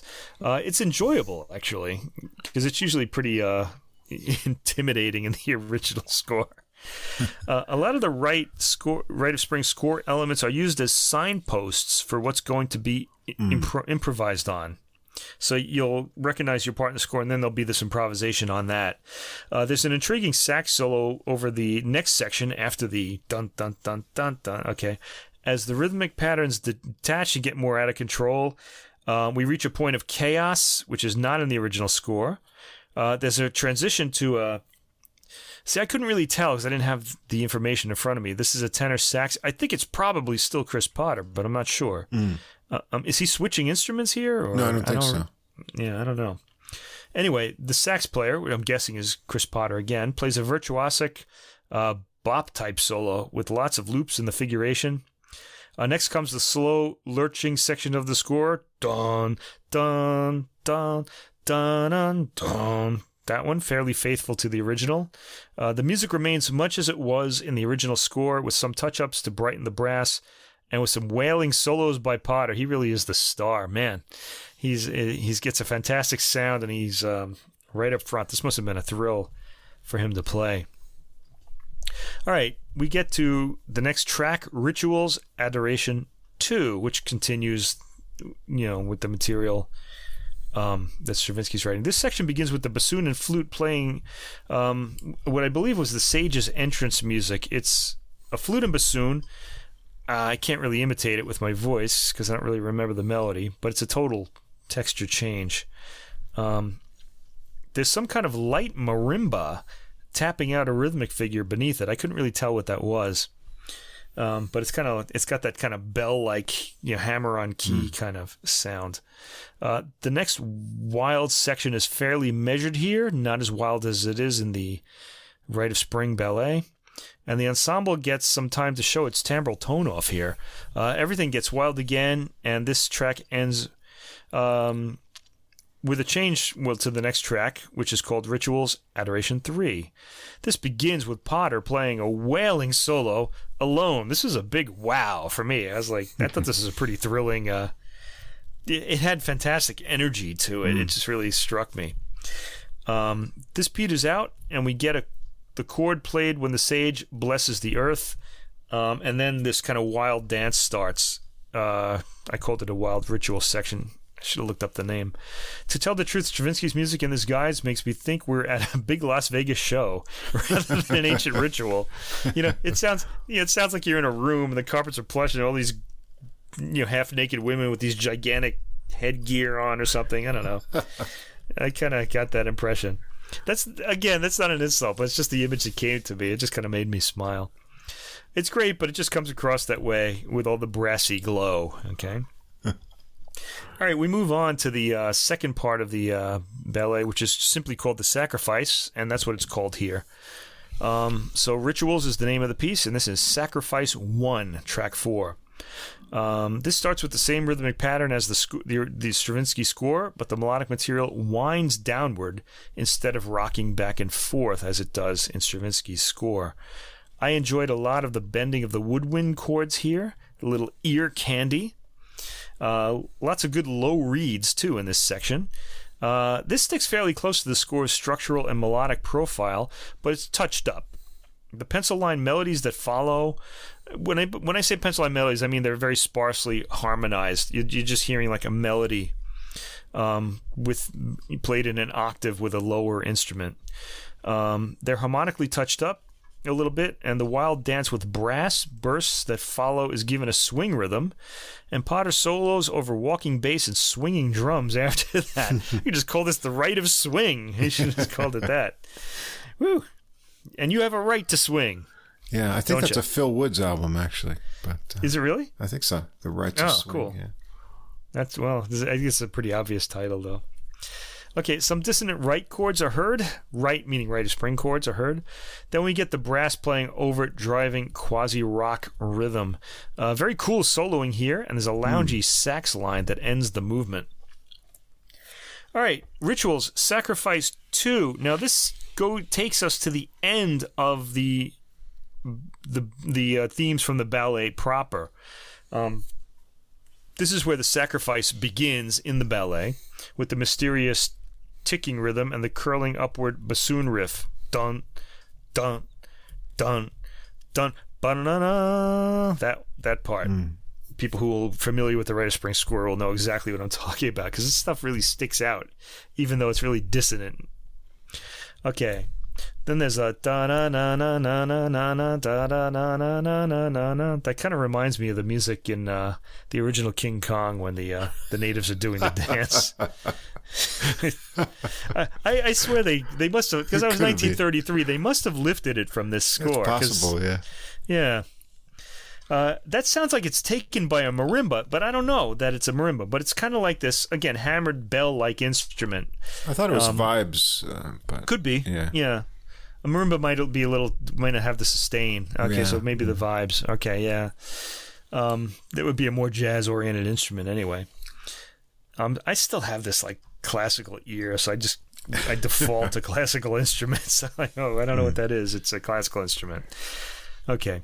Some arpeggiated woodwind patterns transition to a rather light, unaggressive version of the second syncopated part of the dance. He takes a lot of the aggression away, which is intentional here, and it makes the work really appealing, I have to say. Although, when I was younger and I first heard the Rite of Spring, I thought all the dissonance and the rhythm and the loudness of it was really exciting. It was like a rock, song. The sax gets a solo under a repeated note syncopated figure in the harmony. There's a piano in there and some other instruments. I like that. Some other instruments. Yeah, they played instruments. I don't know. I didn't know what they were. That's why I wrote that. It changes to brass with drums midway through and gets louder as the sax starts wailing again. Chris Potter again, really impressive. There's a combination of the score and a jazzy feel in this part. They're kind of both going on at the same time, with the drums providing the jazz and the rest of the ensemble is providing the Stravinsky-esque score. The sax solo ends and the next section starts. The sax this time takes a lighter but still virtuosic solo. This builds to the big wailing climax accompanied only by drums for a while. And the brass come in. The actual moment of sacrifice is heard in the sax at the very end. And the piece with a thud ends. But that's not the end of this particular piece. The sixth track is called Rituals Rebirth. Okay, and none of this is Stravinsky. This is all Jim McNeely now. This starts with a pulsing bass. It sounds like a piano string being struck or plucked, actually. Like really load in the piano. I'm not really sure about that, though. It's probably a bass, though. This section is completely new, and you can hear a harp playing a circling arpeggio as the brass play the ominous material. There's also a distorted electric guitar in here, a little surprise, a little ear candy too, which plays a few notes and goes on into a timekeeping pattern. Solos from soprano, saxophone. Is this Chris Potter still? Does he play all these instruments? I don't know. I think of him as a tenor saxophone. Then we hear the tenor saxophone. So I'm guessing there's a soprano saxophone, and then Potter plays the tenor. I wish I had the CD. I'd know. The ending echoes the right with its harsh chords. I thought this must be fun, if difficult, to play this work, because you get to wail like throughout. The ostinato bass continues throughout the track. The sax winds down and peters out, and so does the orchestral material. We hear an echo of the opening theme, Stravinsky's famous opening bassoon theme, on minus its final note in the sax this time, as the piece ends. And that's the end of the piece Rituals, which I thought was really thrilling. And I think you'll especially like it if you like Stravinsky's original score, and if you're not a purist. If you are, you want to stay away. I like things like this, though. It's cool. Yeah, I would definitely say at least become familiar with, The Rite of Spring. Listen to it once. Otherwise, it'll be more fun. Yeah, it'll be a lot more fun. And I didn't listen to it immediately before this, but just on, I have a really nice recording of. By this point, I've heard it so many times, though. Yeah, that the basic, progression and key figures are still in my memory, so I could appreciate sort of where this was, building on, and then, the pivot points and where it was going. And yeah, really interesting orchestrations, arrangements of all the big band to get big effects, and with Potter's amazing solos. Yeah, really and also cool. a fantastic recording as well. I mean, it really impacts. It's really clean, dynamic. Dynamic, really great. Okay, so a fantastic recording. By the way, anyone who wants to, if you're not so familiar with the Stravinsky score and you're not going to listen to a 30-minute ballet, it is easier to absorb a ballet if you can actually see it performed, because then you kind of understand the movements, what the movement is pointing to. There's a fantastic movie by Wim Wenders called Pina, which is about the deceased choreographer Pina Bausch, the German choreographer, and the beginning is her choreography of a section of The Rite of Spring. It's not the entire ballet. Well, it might be. I haven't seen it in a while, but it's not. It's very different than the original. It's her more modern take on it, but it's a good way to get to know the music. You might want to watch that. It's really powerful. I liked her her choreography a lot, actually. Let's see. Okay, so there are 4 more tracks on this album, and they're all Chris Potter compositions, and they appear on his earlier albums. On this album, we're hearing Jim McNeely's arrangements of these 4 works, and Potter's playing them. Okay, the first track is called Dawn, and this is from his album The Sirens. And the tracks on this album kind of, play off of Greek myths. So the sirens would be the sirens from the Greek myth. And Dawn, with her rosy fingers, this is a line that comes up in Homer's Odyssey a lot. Okay, this piece starts with a really classical type sunrise figure by the winds. You hear these like chords, and they're kind of light, and you get a sense of the haze of the morning from them. It's something classical composers would do. The sax plays a sultry melody, and perhaps awakening from an exhausting night of either lovemaking or drunkenness, or both, or an all-night debauch, or both, or both. It did give me that kind of feeling, an exhaustion. You don't really want to be getting up at this point. This eventually morphs into a piano-accompanied solo with subtle drums and bass. Potter is a virtuosic soloist, and he's inventive in his solo here, as he is really throughout the Rituals piece. And you get a lot of nice interplay with the other saxes on his original tracks here, especially this one, Yeah, another sax takes over at one point too. The other saxes, as you said. The figures are a bit, they're different than Potter's. He kind of contrasts a bit. Eventually, all of the brass combine into a controlled cacophony of solo lines. I love when that happens, really. I'm guessing that it's Potter again after this section dissipates. He shows his chops. We get a descending wind chord figure toward the end, as the various saxes re-enter their controlled cacophony. Waves of wind and brass arpeggios bring us to the end, where we're left with a set of gorgeous resolving chords. Nice piece. Yeah. Next was a piece called The Wheel from Chris Potter. Well, the piece originally appeared on Chris Potter's album Underground. And this is a really funky piece of writing here. This starts with a trash-talking, looping sax. It's really kind of sassy sounding, which I really enjoyed. That the muted trumpets in the band take over as the sax frees itself and starts a confident solo. And a real sassy one, too. It kind of really does sound kind of like something nasty is being said here.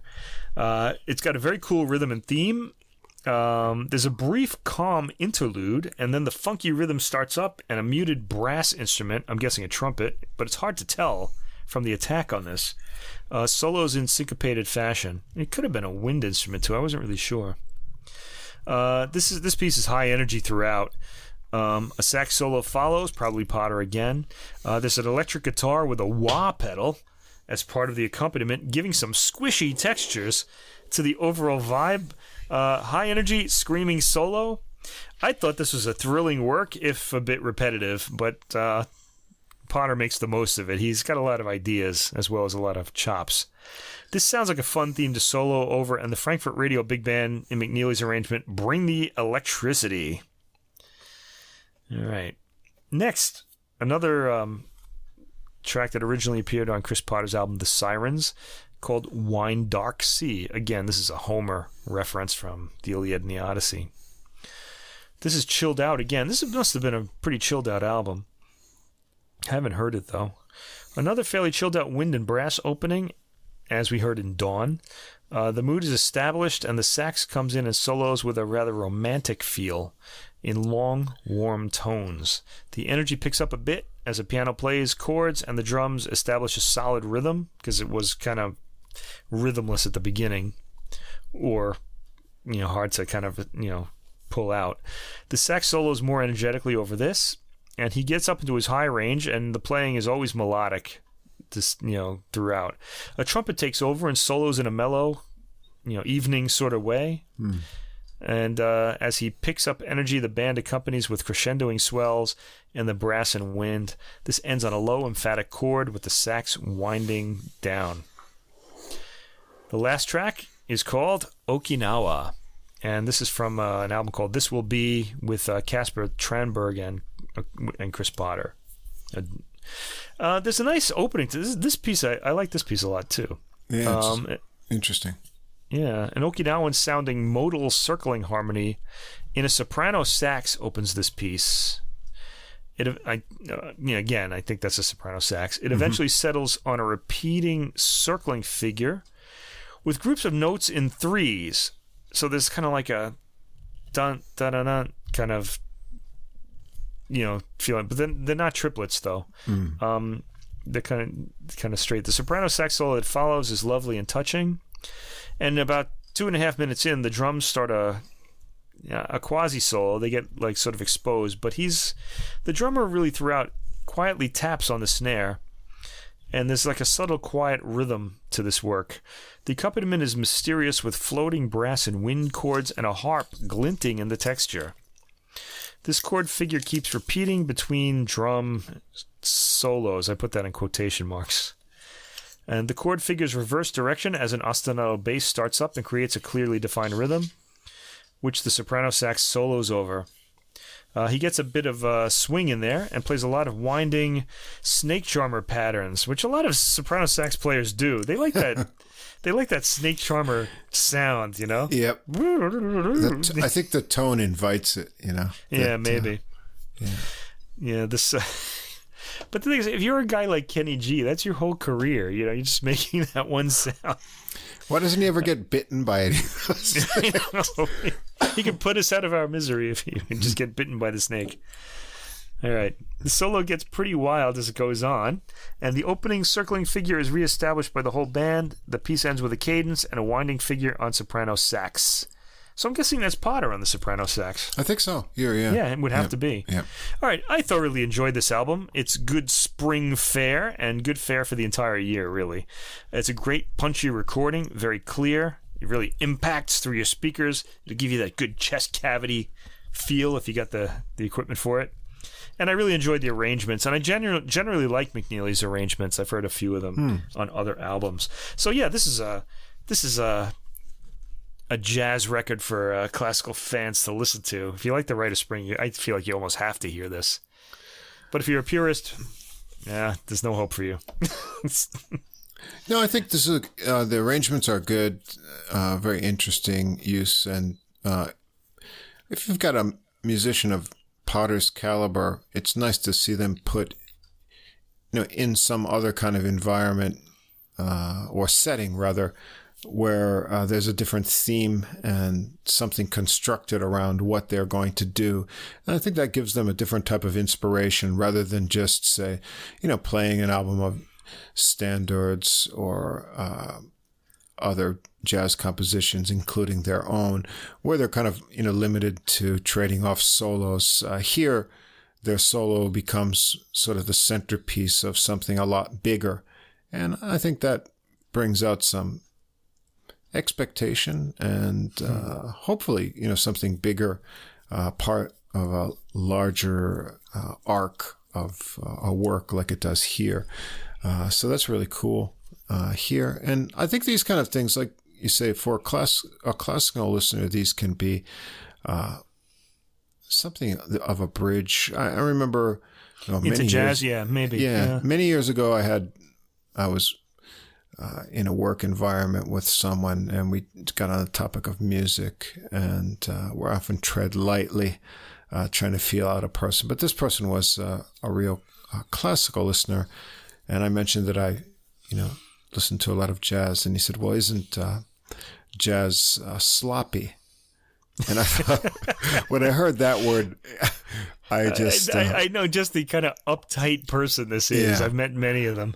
And I had a recording that had come out around that time. But it was the Manhattan Jazz Quintet, and they had done a jazz recording of mainly classical pieces, Bach and other things, just arranged in a jazz thing. And I said, well, here, I brought it in the next time I saw him, and I said, listen to this. And he was really impressed. He had never heard or had never approached jazz in the same way, and came away with a different impression. Just because I think, jazz starts from a different starting point a lot of times with, the jazz repertoire of standard songs or other, familiar things to the jazz world. And if you don't know those tunes or where it's coming from, you're not going to understand where the improvisations are going to. But for a classical listener, to start with something that might be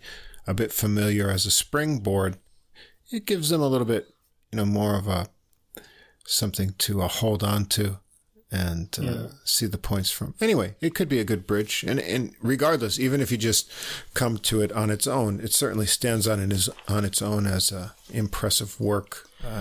But you'd have to be like a real fan of classical music to use this as a bridge, because the Rite of Spring really isn't something that everybody enjoys. Not everyone, especially if they, if they're new to the music, it'll just sound really harsh to them. Although if you like rock music, Stravinsky is a good bridge into classical music, because it's just this hard, loud, cool, rocking piece. It's really great.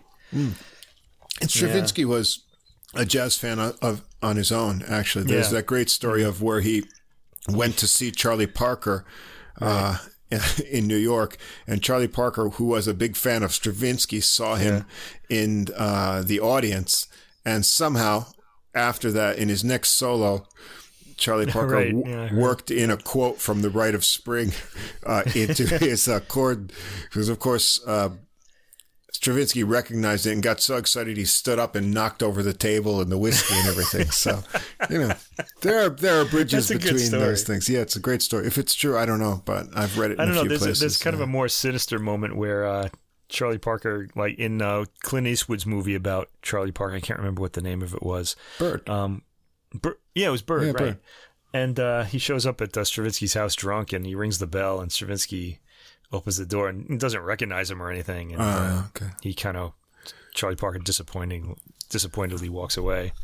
Who knows what's true? I guess Stravinsky in the scene thought he was just some vagabond. Yeah, who knows? But anyway, he put that in.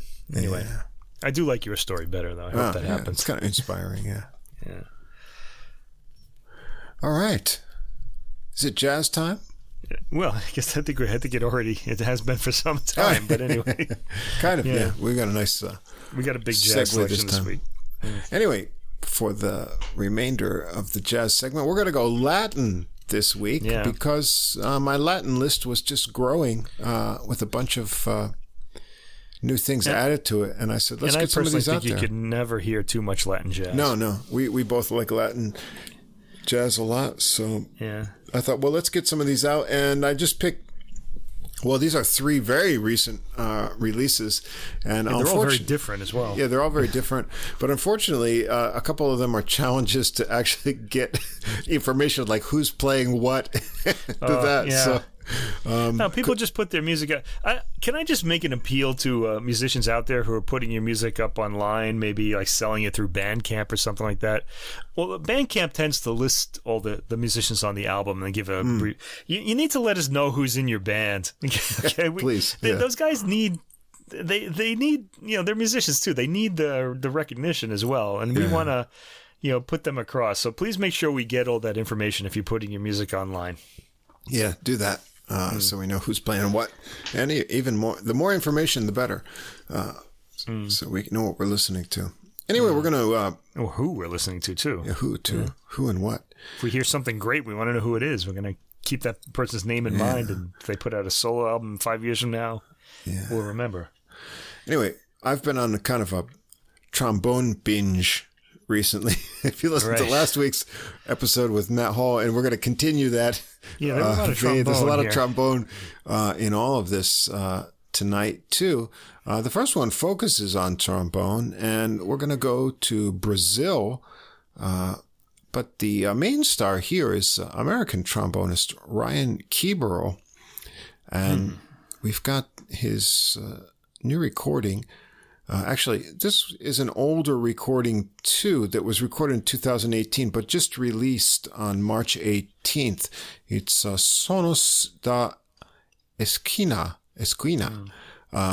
Ryan Keeburl's Collective do Brasil, alternate side records. And so Keeburl is... did I mention that Rituals is on the Full Moon Records label? Oh, Full Moon, that's right. Oh, sorry, Double Moon. Double Moon Records. Double Moon, yeah. Double Moon Records. I should have mentioned that, sorry. Okay, Double Moon Records.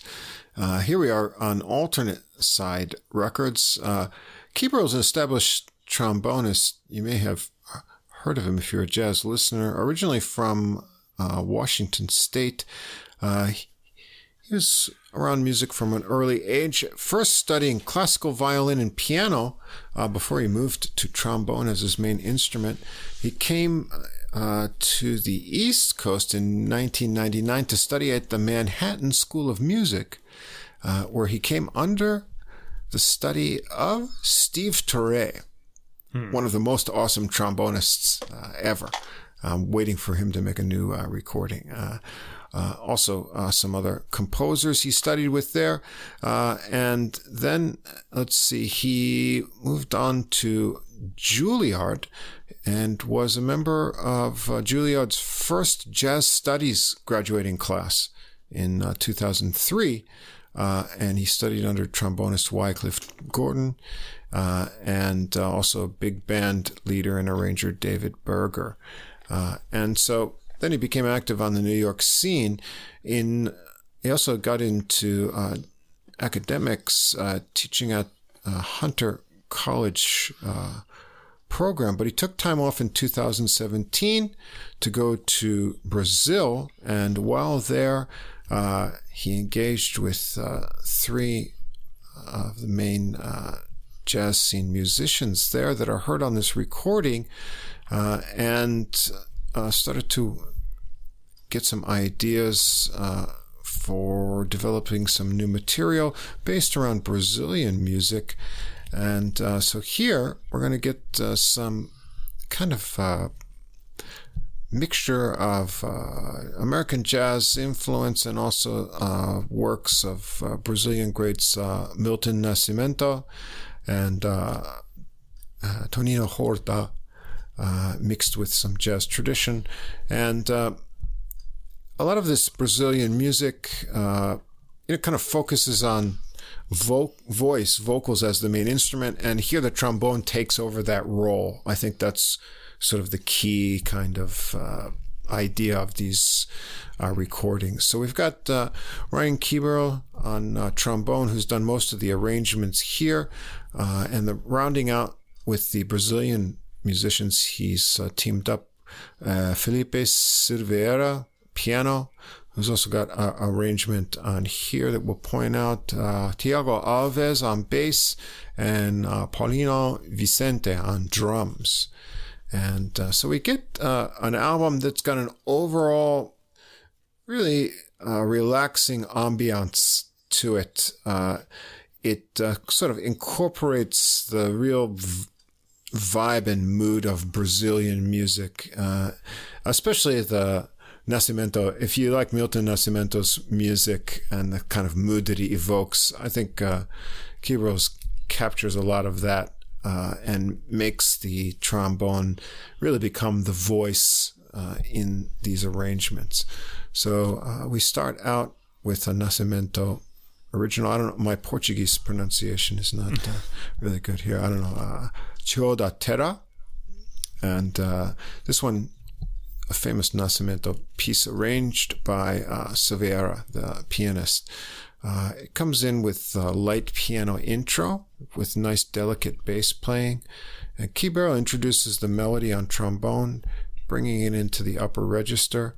And here you'll see he's able to get this real vocal quality with the trombone on the melody lines.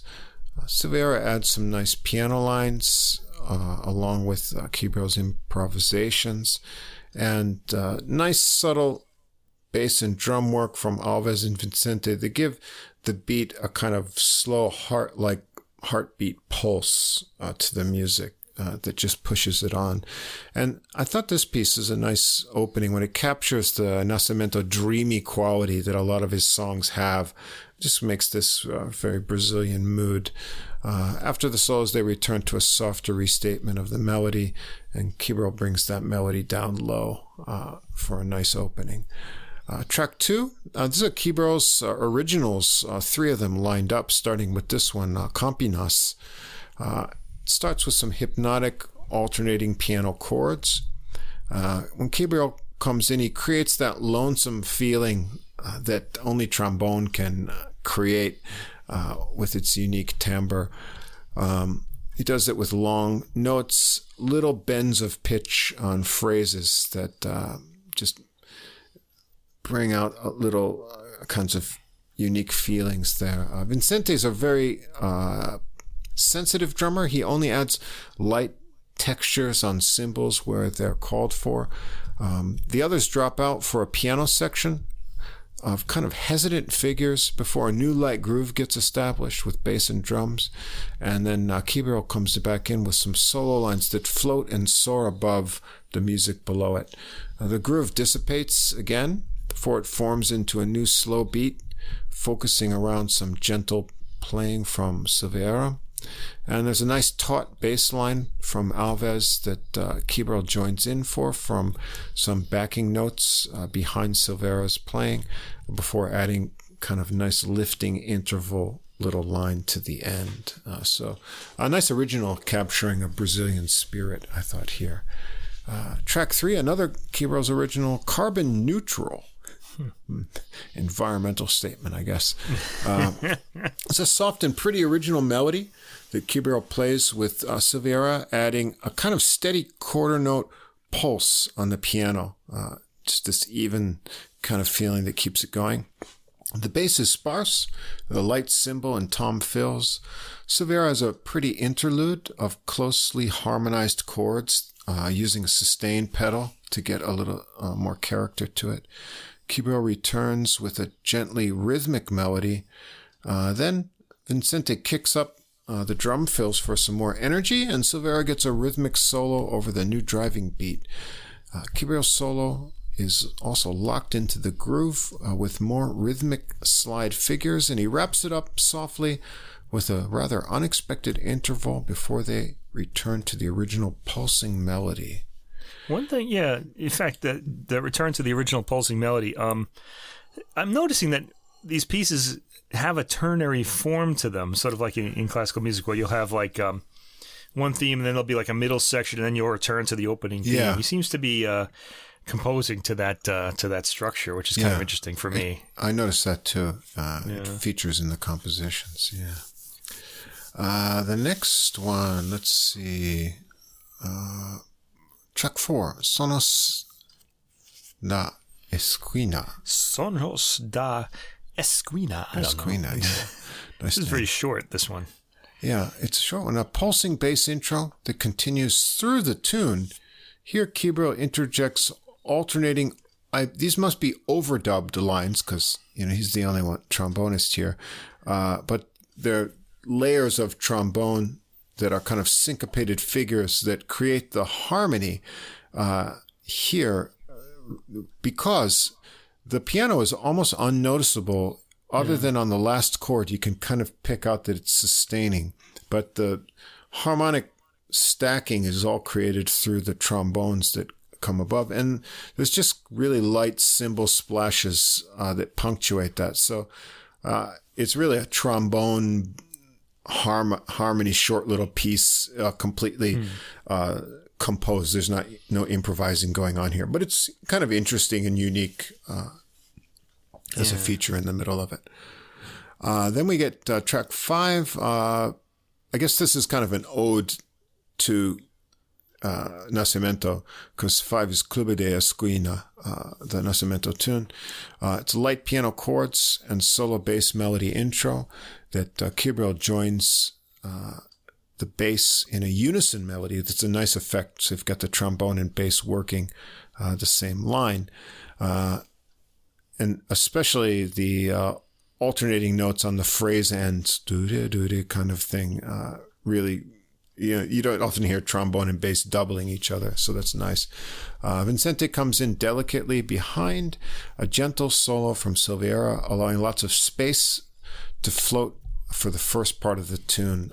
He's a very sensitive drummer. I like that he doesn't play when he doesn't need to, and then he'll just come in and you realize, oh, there's drums on this song. Well, he hasn't played yet because there's enough music there. Quibrio comes back with the melody on his own, and the bass driving the rhythm to the final ending with some nice piano fills as well. Track 6, we're going to switch to a different composer, another famous Brazilian composer and musician, Tonino Horta, with the tune Aqui O! Exclamation point. Piano intro, rolling chords and cascading upward runs. Quibrio brings in a rubato melody on top. Silveira starts a new even rhythmic pattern. It's joined by bass and light cymbals that Quibrio floats a new melody over. Vincente kicks up the beat a bit and gets it kind of swinging. The groove ebbs and flows between the infused kind of samba feel and then the relaxed feel that picks up intensity at the peak of Quibrio's solo and also in Silveira's funky solo with heavier chords. And Quibrio comes back for the melody to the end. Track 7, one of Nascimento's famous tunes, Tarde.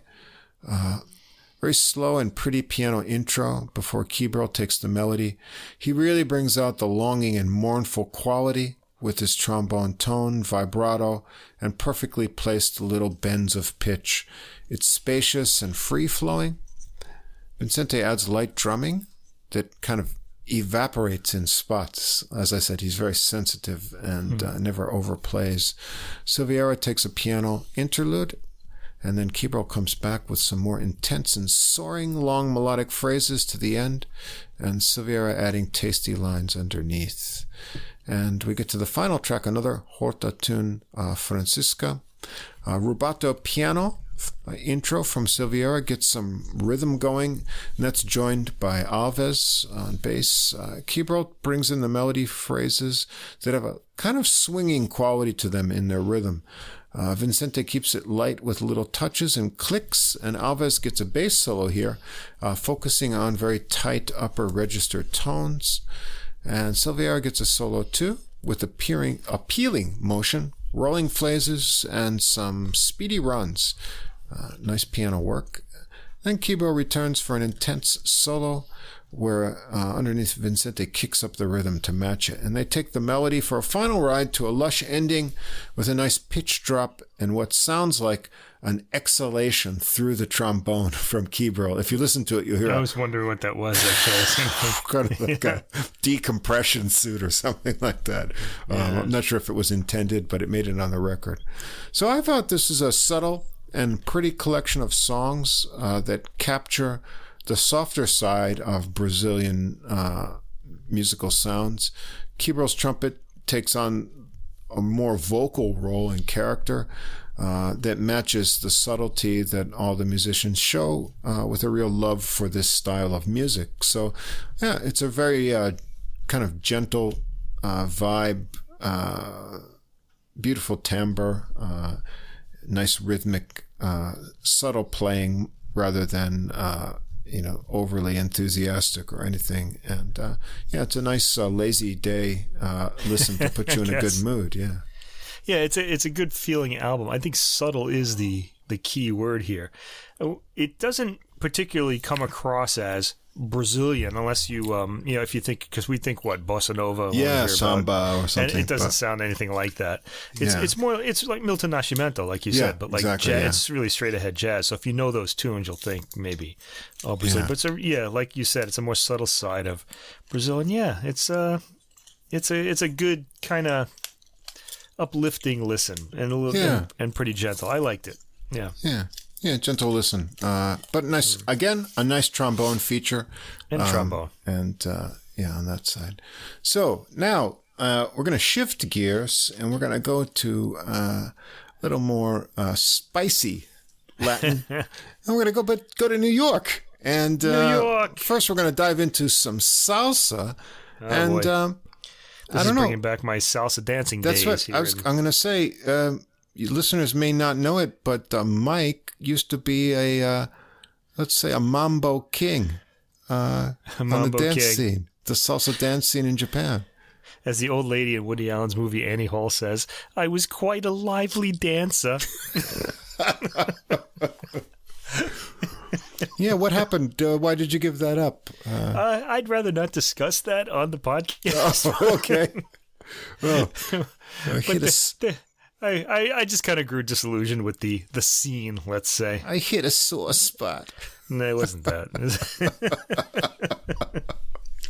My shoes was driving me crazy. That wasn't at a Jerky Boys. Did he say that? Something like that. It was my eyes, I think, but he brought all his shoes or something. Yeah. All right. It was one of Alvy Singer's aunts. Yeah. Aunts in Annie Hall that said, I was quite a lively dancer. She's like this. Anyway, just this so our Jewish audience woman knows that Mike is an experienced salsa dancer. I am. And so if you hear tell of his exploits on the salsa scene, they're all true. Anyway, here we've got a brand new, another one, March 11th, this came out, the conga player, or conguero, I guess, conguero, as they say. Yeah, I want to say, although I did salsa dance, I really don't know much about the music or the artists. I know some of them, but I didn't go home and buy loads of salsa albums or anything like that. Well, I don't know the intricate details of Latin music and the different rhythms and the regions. It's a whole new world. All I know is I like them all. So, there are a lot of them, and they're subtly different. And Latin people know them, but exactly. I couldn't make them out. You have to be from there to really know those things. I think you were focusing on the ladies. Yeah, well, that's the thing. This is a funny thing. I want to just tell people out there, if you start doing salsa dance, or really any kind of dance, women start looking at you like you're like a man, you know what I mean? Like you're somebody they want to be with. But when you do a podcast, they don't even know you exist. Well, that's been my experience so far. Here's your chance to do a salsa podcast and get the best of both. Yeah, I'm going to do a sound-only salsa podcast. That'll be great. Anyway, here we are. It was fun, though. I enjoyed doing salsa. I haven't done it in a long time, though. Salsa para ti. Salsa for you, yeah. Mike. There you go. Ubiquity Recordings, the conga player Johnny Blas from New York. And his new recording. So Johnny Blas has been around for a long time in the world of Latin music, 40-some years.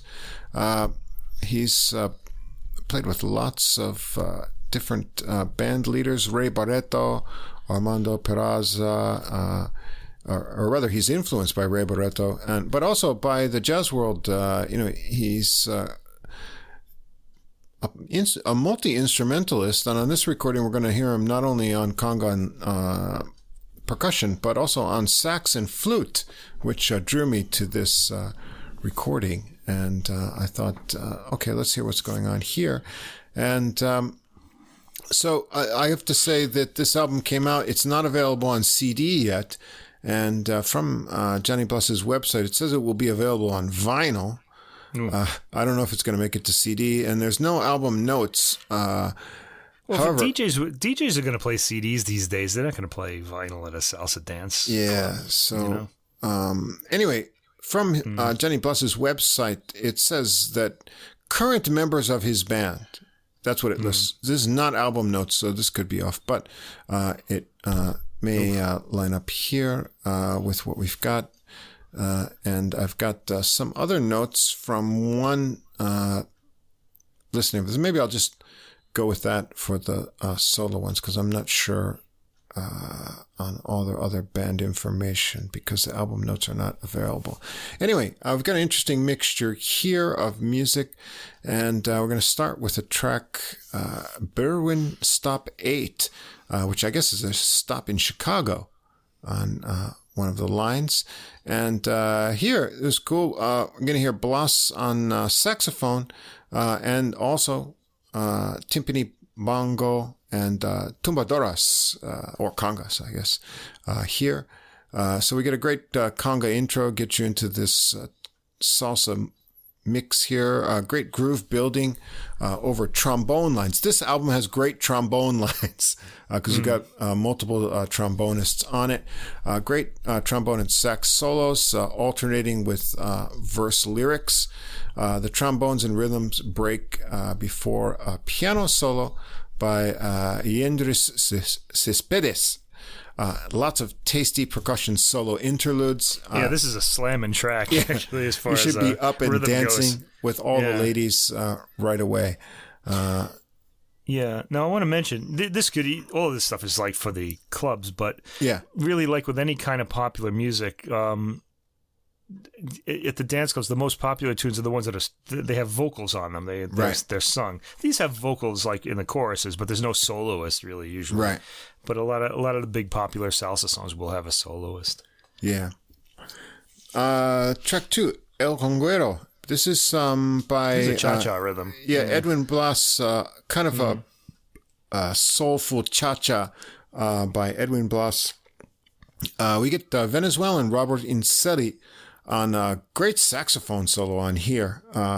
And we get a conga beat, getting that cha-cha going with nice trombone lines. Incelli's sax is like really more R&B and jazz infused, more so than Latin, but it's cool. It's kind of ragged and rough, gets things whooped up. Nice vocal interchange here. The only thing I don't care for on this track and some of the others is this synthy string kind of backing. I know that's part of a Latin music kind of thing. Synthy strings. Being acoustic, fans of acoustic music, you hear that and it's kind of... But the overall vibe is really good. Anyway, track 3, this is an interesting one, Boranda. Now, originally, this is a Brazilian pop song, but it was kind of translated and transformed by Ruben Blades back in the 70s on an album that also has Hector Lavoe, the great everyone who knows salsa music knows him as backup singing too, and became part of like the salsa repertoire. And so here, really cool arrangement of it. This has got Yaoko Martin Padilla on vocals, Carlos Soriano on piano, and Blas is on congas here. Nice percussion intro, big trombone entrance with great harmonized trombone parts. And then Padilla enters on vocals, but the trombones stay really big in the arrangement. It takes some twists and turns in the rhythms. The whole tune's direction has some really unexpected harmonies. It's a good arrangement with little piano interludes between verses. Ordiano gets a long piano solo. He keeps it kind of simple and rhythmic, keeping people dancing. Big trombones bring back in the vocals, and some really pounding salsa piano, and this one stretches out 8.5 minutes long, so it's a good one to get you out on the dance floor, I would imagine. Listen to it. Now, what I like... Lead vocals way up front on that one, by the way. Yeah, it's really up front, yeah. So I think, Blas is, from the Latin music world, but he also has a jazz background, too, so he does include two jazz standards on this album, which is a little bit of a diversion. If you look on his Facebook page, he has a couple of recorded videos where he talks about this album having lots of different kinds of music, and it's true, because here we get the jazz standard, usually done as a ballad, Never Let Me Go, Jay Livingston and Ray Evans tune, and Blas switches over to alto sax on here. And he plays the jazz standard. It's nicely styled to a Latin beat. Blas himself has kind of a tart alto kind of tone to his playing, but he keeps it passionate. He gets a high cry up into his short solo. Again, there's some of that synthy string backing parts, but otherwise it's a very sparse arrangement. In some parts, it's Blas only soloing over just bass and the Latin percussion with no harmony behind it. And it's short and sweet, take about 3 3/4 minutes on this tune. Track 5, we get a Johnny Blas original, Chi-Town Part 1. This is a nice, intense mambo with a thick trombone arrangement. And here, Blas switches over to flute. And it's a nice flute solo. He actually makes it quite bluesy over this mambo rhythm. Incelli is back with the rambunctious sax solo that gets some trombone backing. And then Ordiano gets a piano solo with lots of stretched out rhythmic figures with pauses. I think only real Latin players can do these convincingly. Yeah. And then the trombones come in big for a final press to the end. Continue with the Blas originals, Danzón Forrocchio, slow Cuban-style dance, again with Blas on flute on this one. It's a pretty minor melody. It's kind of evocative. This is also a cha-cha tempo. A cha-cha. Actually. Yeah. The chords are a little bit evocative of like an autumn leaves kind of minor progression. But it gets some more punch with percussion as backing vocals come in. And Blas continues with flute improvisations. And we also get some nice rhythmic piano work here. I know a lot. It's funny talking about salsa. I know a lot of the dance rhythms in Latin music. The cha-cha, the merengue, the mambo and all this stuff, but I don't know the American ones. Remember, like things like the Charleston or things. Oh, right. I have no idea what that rhythm is. I just right. Well, what would make you do it? I kind of know what it looks like, but I'm sort of. I wonder. I guess those kind of briefly flourished in the 90s with the kind of swing revival, but that was they haven't cool. Stuck around like. Because in the 50s, kids used to dance. It was kind of like a rite of passage. You had to dance with your girlfriend. Right. But we don't do that anymore. No, we don't. Which is sad, I think. Yeah. I would have liked to have known those dances. That could be a new dating app, like, dancing kind of thing. Nah. Yeah. What am I talking about? What do I know? We should be dancing. It's a good way for boys and girls to get together, Yeah. Next one. What do you got next? Yeah. Unfinished Business. Yeah. This kind of captivates with a hypnotic kind of rhythm. This is very kind of African in style. It's a nice groove that develops. Flute and trombone arrangement are cool. The bones get a repetitive riff that builds into a percussion jam over piano chords. More cool trombone lines. Inselli comes back on the flute for some more improvised lines. Improvised, that's the word. Improvised lines. And followed by more trombones and a piano vamp out with a final mystical flute line. It's kind of just a little African tag there to show its roots. This one's all about the rhythm and kind of a mystery to it. Then we get the title track, number 8, Salsa Para Ti, Johnny Blas original. This one has a really infectious groove, piercing flute lines, great trombone arrangement. Vasquez has an energetic trombone solo as well as Cespedes on piano. This is a real fun one. Get you up moving to the salsa rhythm. 9, Baya Que Baya.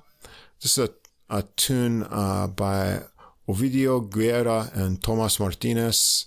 And this one features Daniel Castillo on vocals. This bursts out with trombones, great descending bass line, passionate vocals with nice harmonized backing vocals as well, and kicking trombone arrangements. Nice percussion parts with timbales. The bass part gets down very deep and has some funky slaps too, kind of like a funk bass to it. And a nice flute here. I'm not sure who's playing it on this track, but it's a nice addition.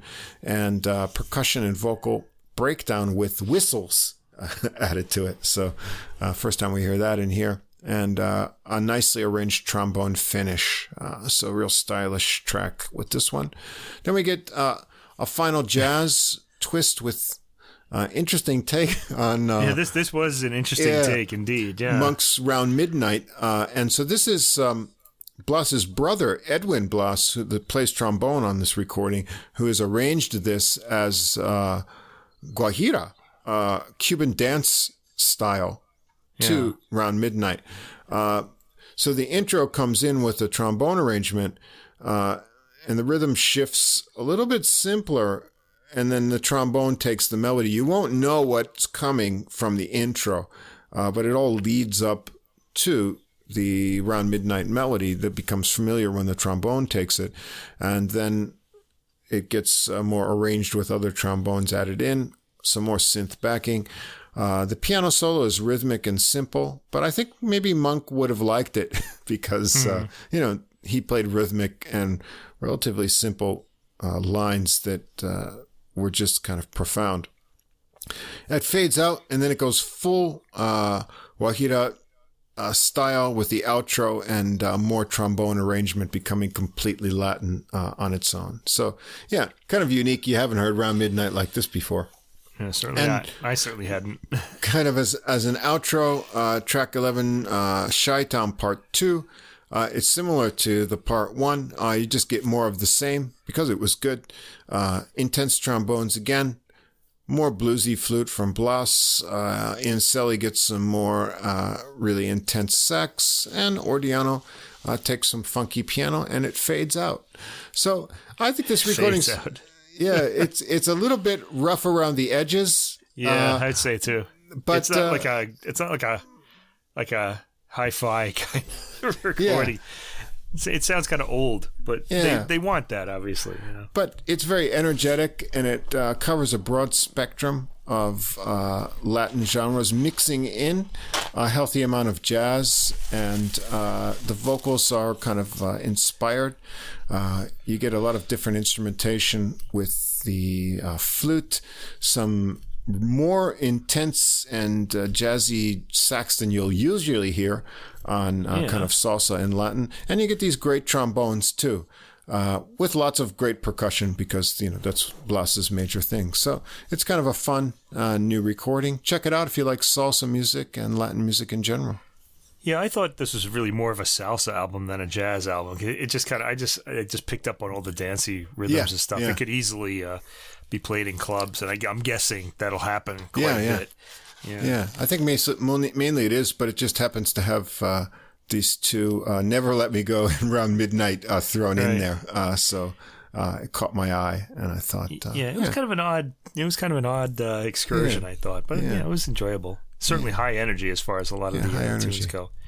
Well, I got to say, spring has sprung here in Japan. We've been talking about spring, and this was my first night of not using the heater since November, and I was all excited about that. But now I'm getting cold. So as you launch into the next track, I'm just going to take the headphones off for a second and turn the heater on. So take it away. Oh, okay. Go make yourself warm. So we're going to go into Distancia, which is the new release by Manuel Valera and the New Cuban Express Big Band. So kind of a Latin big band release, brand new as well, coming out on March 18th. And as Mike turns on his heater, we'll look back a little bit. We had featured Manuel Valera and his trio recording. This was back in episode 19, and that was his recording live at Diez Once. Do you remember that one, Mike? Yeah, I'm back now, by the way. My heat is on. What was the question again? Do I remember what? So we had done one previous Manuel Valera live recording. That was back in episode 19. Good God. Yeah. And, I'm trying to think back. Yeah. Anyway, we both liked it. I don't remember. That was a small group setting live.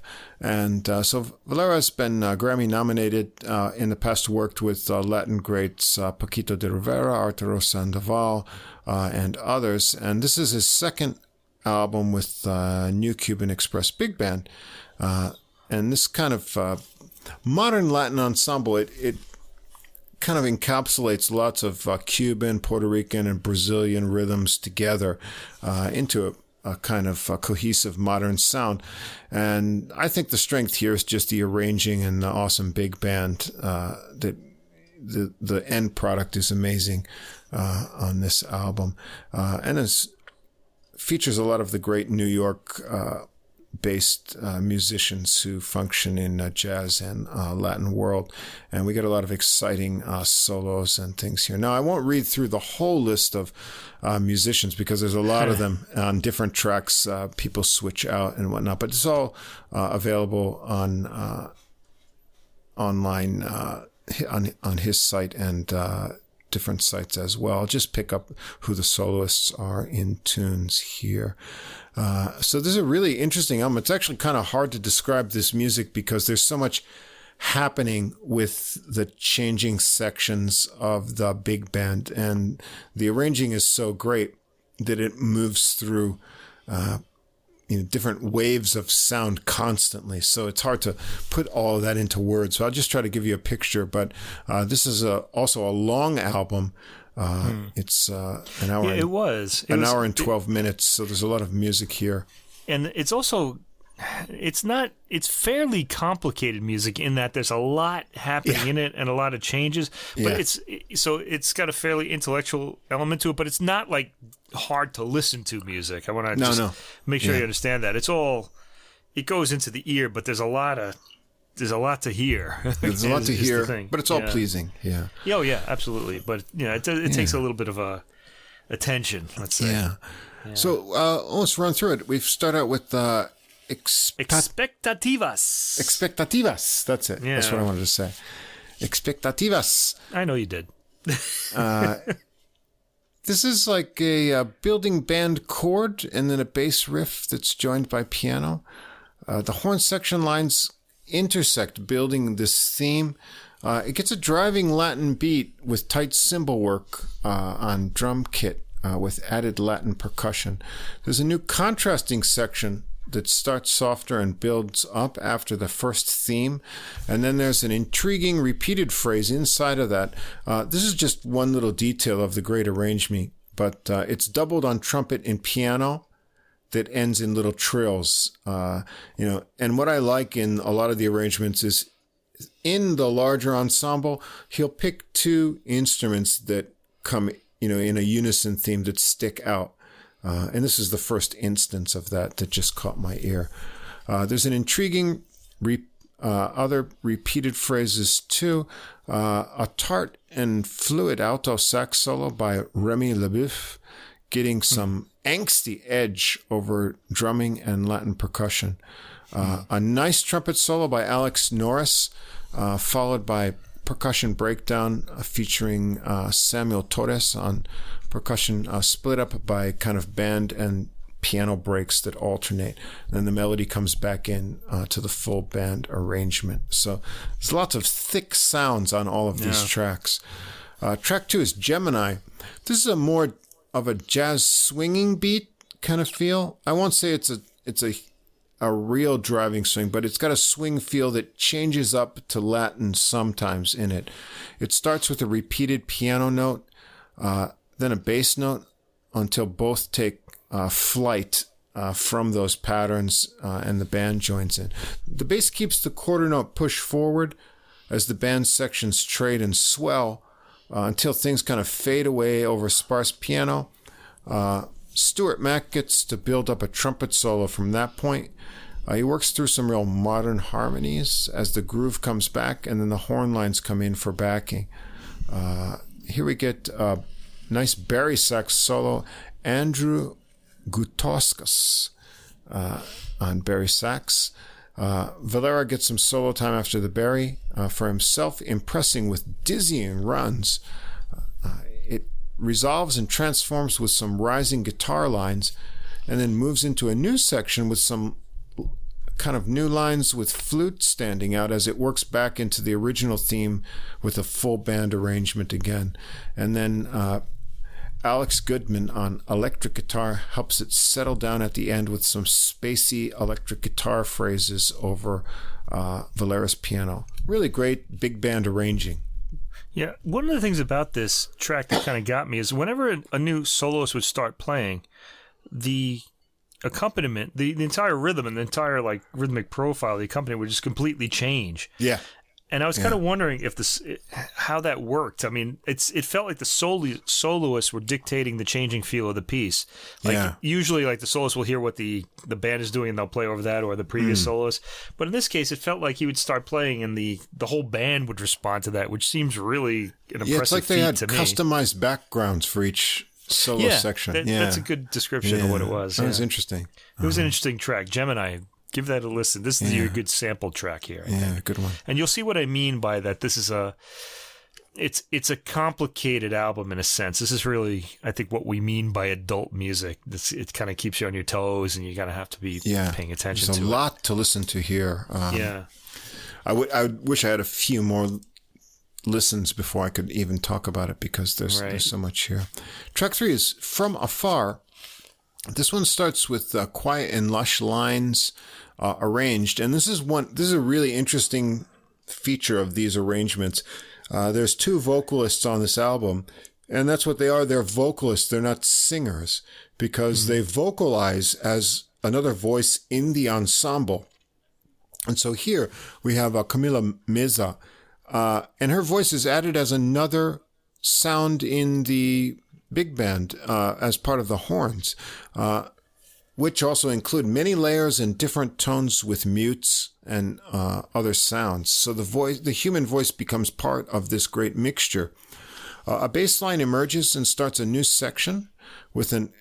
Now, you could slap me if I'm wrong, but this sounded like an oboe to me, unless it was someone who has like a really interesting sound on soprano sax. We do have bass clarinet and other things in here. There's no oboe listed, but the tone of this instrument really threw me for a loop here. So there's no other high reed instrument listed? No, not listed there. Only soprano sax, but that doesn't sound like soprano sax to me. Anyway, I didn't write anything down about it. It's super lush. There are little percussion textures added for nice effects. And then Mezzo's voice comes back in on a unison line with trumpet. It sounds really lovely. The intonation is almost perfect, and they follow these two voices in unison through the rest of the arrangement. It builds to a thicker arrangement with trombones, and then the mutes come out for more open brass. They settle down. Michael Rodriguez gets a really nuanced trumpet solo, taut lyrical phrases over deep, punchy electric bass lines here. And Rodriguez, by the way, we did his solo album Pathways in episode 16. Great trumpet player and part of this big band too. So you can go back and check out our old episode from last year and that release to hear more of his playing. Nice horn backing lines that weave in to push Rodriguez on in his solo. Then the piece kind of works back into more lushness with the voice, human voice added back in. But this time, the deep bass and drums keep up the intensity and add in to push it to a new section with hard driving piano solo from Valera. The drum and percussion groove is really intense. The horns and the voice come in for another layer over Valera's intense solo and then take over with the melody phrases to the end. And this is a real long musical journey, more than 10 minutes for this piece. Actually, all the tracks on this album are pretty really long and involved. Okay. So. Yeah. Yep. The charts for the big man, they must need like 3 music stands to open them up, you know. It's great. This reminds me of a time, I don't know if I told this story on here before, but when I was in university playing in a big band, we had a couple guys from the Sun Ra Orchestra show up. That must have been something. Yeah, so we were out near Buffalo, and these guys came up, and so it was one of the trombone players and a drummer, and so they had all these charts, and they brought them, and but instead of using like standard musical notation and formation and having like codas, he had inserts. So you would get to the end of like these many pages and then he would say, okay, go to the blue insert. What? So the music would stop and we'd be fumbling around for these pages, you know, and we were really cool. Like, we're really playing Sun Ra's music. Oh, this is, you know, great. So we have to find the blue. So we got the blue, and then you get to there's another mark, you know, the next is like the silver insert. So we got to the final insert. It turned out that he left it on the hotel bed. And we didn't have it, so we couldn't finish the piece, you know. So there were these incredibly long, you know, pieces. You have to spread them out over, you know, get them all over the floor and stuff. I wonder if that was what playing in the Sun Ra Orchestra was like, you know. I have no idea. Yeah. No, I left that piece on my bed. We can't play it tonight. I don't know. Well, they were cool guys anyway, but never got to finish that piece. So. Yeah. I remember. But did you ever see the Sun Ra Orchestra? The orchestra. Orchestra not live, no. Because he was, they were great. They were it was like a real event. Because in college we loved them, even though we weren't really that into jazz. Because they'd come up in the, they had a name for their kind of bus. It was like a spaceship. Like spaceship, exactly. Yeah, the orchestra would come in, and they would all claim to be from outer space. Right, so it was really cool. The whole vibe was just really fun. It was really great. It's very interesting. Yeah. I think he made more albums than like anyone else in jazz. Like it's possible. His discography is ridiculously long. Unreleased things are still coming out these days. So. Yeah. All right, back to this release here. Anyway, number 4 is Pathways. Rhythmic piano figures started out. There's tight cymbal work, and it's get added to a sax line. It's joined by Camila Meza on vocalizations again, and I like how her voice gets unison lines with different instruments here as well. The arrangement swells to a full band power with great low-end bari sax in the arrangement. Things quiet for a tenor sax solo by Jeremy Powell, then swelling backing lines with flute add a nice touch. There's a little interlude with more flute lines and a bass solo by Hamish Smith over the rhythmic figures of Valera. And then we get stacked trombones and vocalization backing for the bass that's nicely arranged. A new section featuring vocalization works back to the original theme idea with punchy trombones added to the right and saxes to the left channel.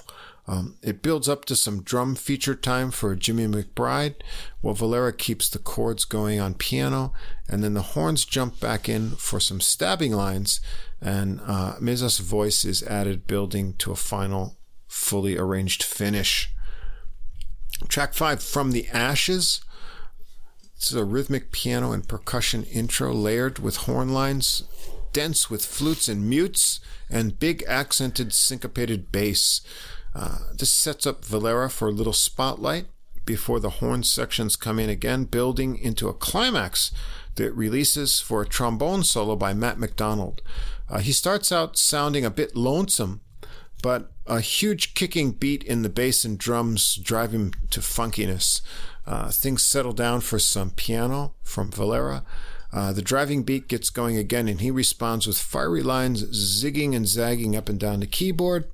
The horns come in for backing and launch into some full power and funky full phrases. This works into a soprano sax solo from Michael Thomas, and he strangles the goose here. Intense phrases. He goes for that. He goes for that snake dance. Yep, strangles it a bit. Sounds cool. Rapid figures under this soprano sax solo. Man, the drummer sets this killer groove. This rhythm section really knows how to lay it down. And the horn backing comes in again behind the solo, as we've seen through all the tunes so far. The final section gives Valera another little piano interlude before building to the end with some muscular brass lines. And it ends with a really harsh chord, which was very cool. Very cool tune. Yeah. I like that. I just got the impression like of this goose, you just grab its neck and what kind of sound does it make? You can do that on soprano, Yep. Yeah. Oh boy. 6 is kind of an interesting, different type of tune, impressionistic romance. It seems to be all built around this kind of dizzy little riff figure that the piano introduces right in the beginning.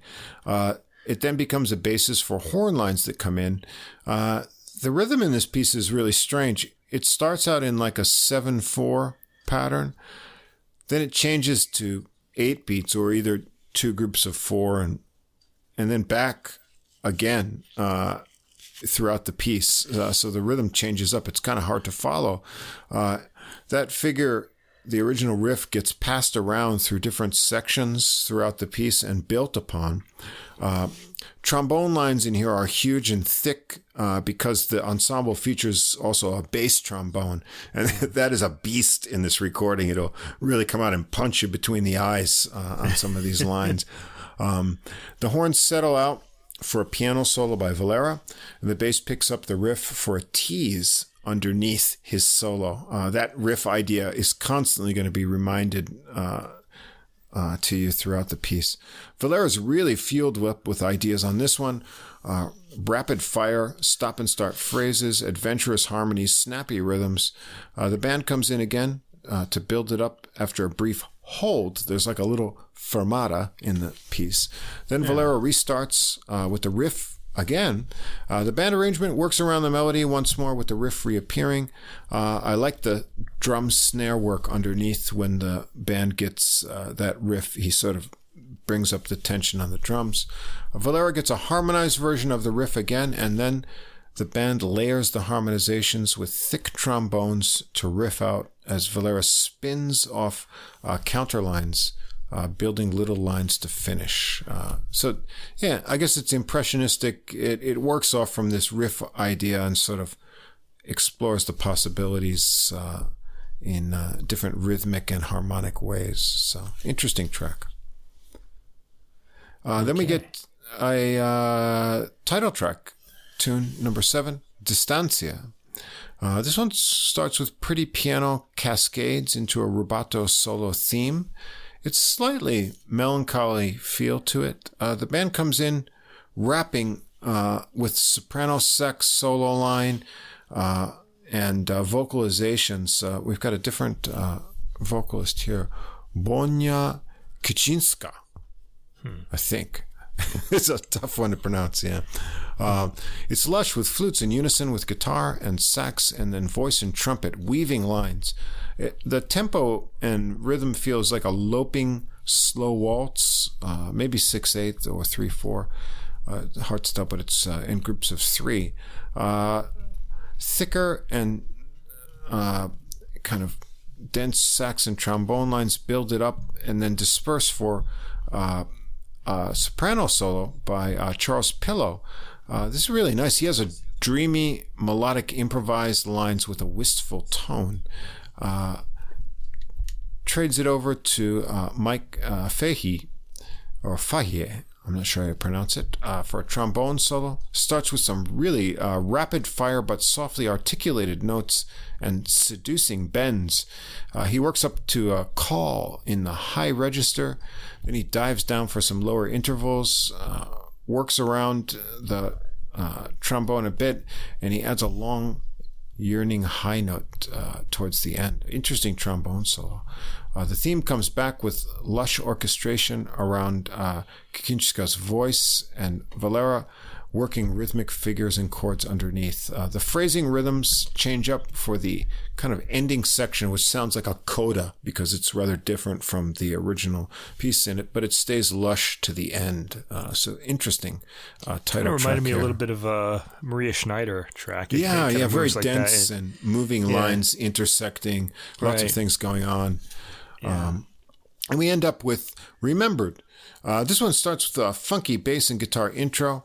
It gets stacked and syncopated, muted trumpets and open trombones making stabbing lines that come in over weaving sax lines. This is all these layers on this whole album. It's really hard to talk about all the things that go on at once. Right. It chills out a bit for Valera to come in with a piano theme, doubled in the muted trumpets. So here you get piano and trumpet working the same kind of idea. This works into a full band arrangement again. There's some nice light conga and percussion backing going on. Then Alex Goodman gets some echoey futuristic guitar solo lines that sort of descend from 50s science fiction into here. Kind of interesting contrast.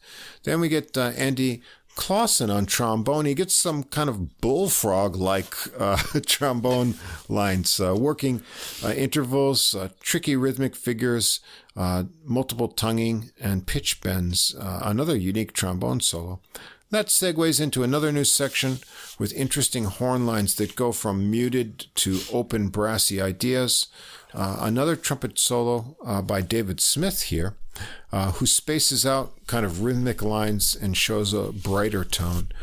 And then tricky new woodwind line works into the final full band section to the big finish, punctuated by heavy drum hits and Latin percussion. So in some, I think you need to listen to this album a lot to pull out everything that's in here, but it's an exciting recording. It shows great arranging.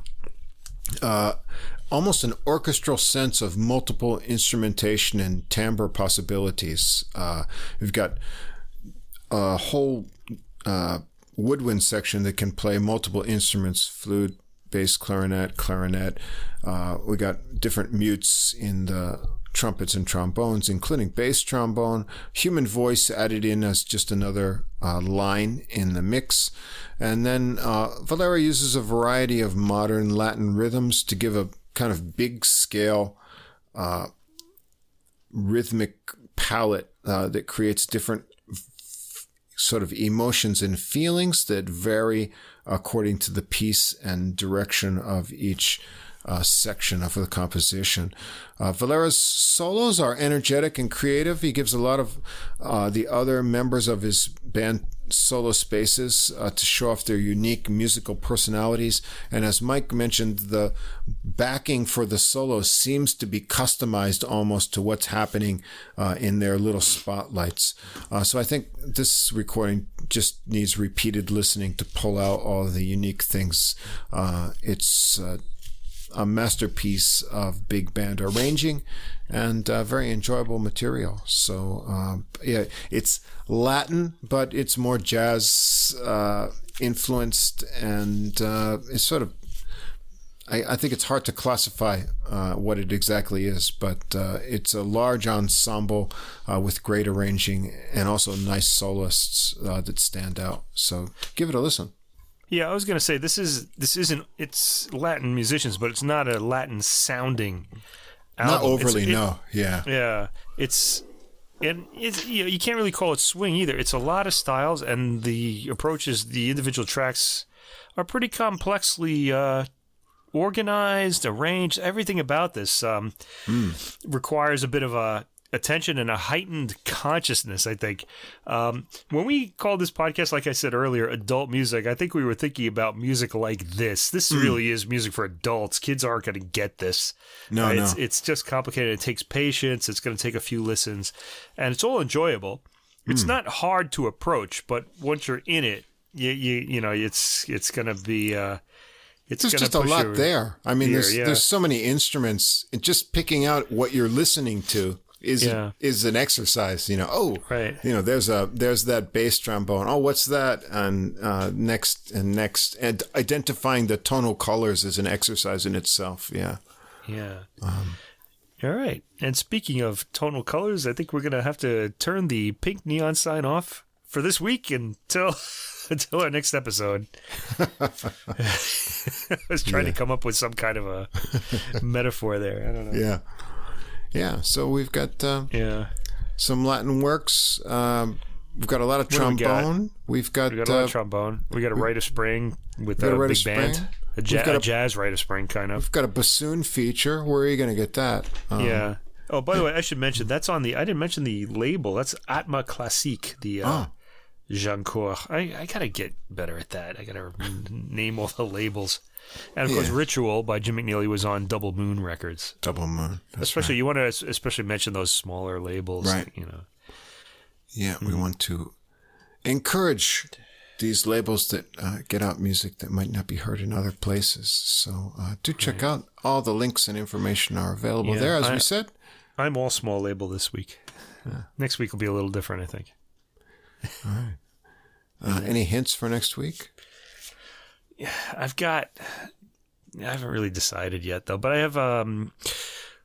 Well, we liked John Wilson's recording Respighi. Remember that? Mm-hmm. It was a fantastic Super Audio CD, and he's got a new Super Audio CD of Ravel's orchestral work. So I figure we'll do that. Okay. And I've got I think a harp recording as well, like a solo harp. I think we do one or two of those a year. This one came out, and I thought that sounds pretty good. Yeah. Yeah, maybe something for Lent. The Pergolesi Stabat Mater that I mentioned earlier in the episode. I guess those are the three we'll do for classical next week. All right. I'll try to match something. I don't want to hit you too hard with the vocals, but Stabat Mater, this particular recording features Jodie DeVos, the she of the yellow sweater from last year's episode. About, right. Yeah. So she's one of the two soloists on that. Right. Okay. I'll have to decide. So I've left the heater off. It's on now, but I left it off enough to get our runny nose. I didn't think it was going to get this cold at night, because when we started, it was nice and warm and sunny, and now it's nighttime. Yeah, it's going to get cold again this week a little bit. That's the way it is here in Japan as we break into spring. Right. And then it'll get sweaty really soon. Oh, yeah. But I like that. I like the sweatier. I like that better than the winter cold. Okay. To be honest. I don't know. I peeled myself out of my chair. You'll have to move to Florida when you retire. Go down to Boca de la Vista. Boca de la Vista. Or maybe Thailand. I don't know. Thailand would be better, get massages every day of my life. You know. Although not anymore, because I remember when I first started going to Thailand, everything was really cheap, but that's not the case now. It's not cheap anymore. Sort of, it's not. It's kind of which is too bad. It used to be. You would throw money around and everybody'd be happy about that, but now they still want you to do that, but you can't, because it's just not. Everything's gotten more expensive now. Yeah, I don't know where you can go. Yeah. Well, anyway, we'll figure out those problems in the future. The whole world is expensive, but podcasts are free for the time being. They are, for the time being. So join us again next week for episode 57 of Adult Music. We'll have some new releases for you again. And as I mentioned before, the complete podcast listening list on Deezer, the playlist, we get up a week early, so I'll have that up tomorrow after I put my picks with Mike's together. So if you want to listen to things a week early, you can check that out a day after the podcast is released, and that's only available on Deezer. So how many albums are we going to have up on these links this week? Like 4 or something? You know, can you get links to all these recordings? For sure. We talked about? Yeah. Okay. Yeah, we'll have them all up there, and you can check them all out. And please, as we said, if you like the episode, do like or subscribe on whatever platform you're on, and check us out on Facebook. You can find us there now. Just search for Adult Music Podcast. And if you'd like to get in touch with us directly, our email address is adultmusicpodcast, all one word, @gmail.com. Thanks again for our new neon logo to fast signs of Staten Island, New York. I hope lots of people see it, because it's all on Apple Podcasts and Podbean this week, so I hope it catches some eyes. Yeah, it certainly catches my eye. When I put my Apple Podcast, thing up, it just stands out. That pink, that's right. Catches your eye. I like it a lot. Good work, everybody. All right. I did get some odd, people are kind of puzzled by it. They say, "Oh, it looks like an adult movie." I'm like, yeah, that's the what idea. It's supposed to look like. That's the idea. Because we're not talking about classical music and jazz like we're snobs. We're talking about it like we're kind of the podcast you listen to when the seedy adults that we are. When nobody else is looking. That could be a logo. That's good. That could be our logo. Yeah. Yeah. All right. We'll have to put some more thought into that. Yeah, could be a new marketing slogan. That's quite good. Yeah. Yeah. All right, folks, until next week then, keep listening, and we'll see you again next time.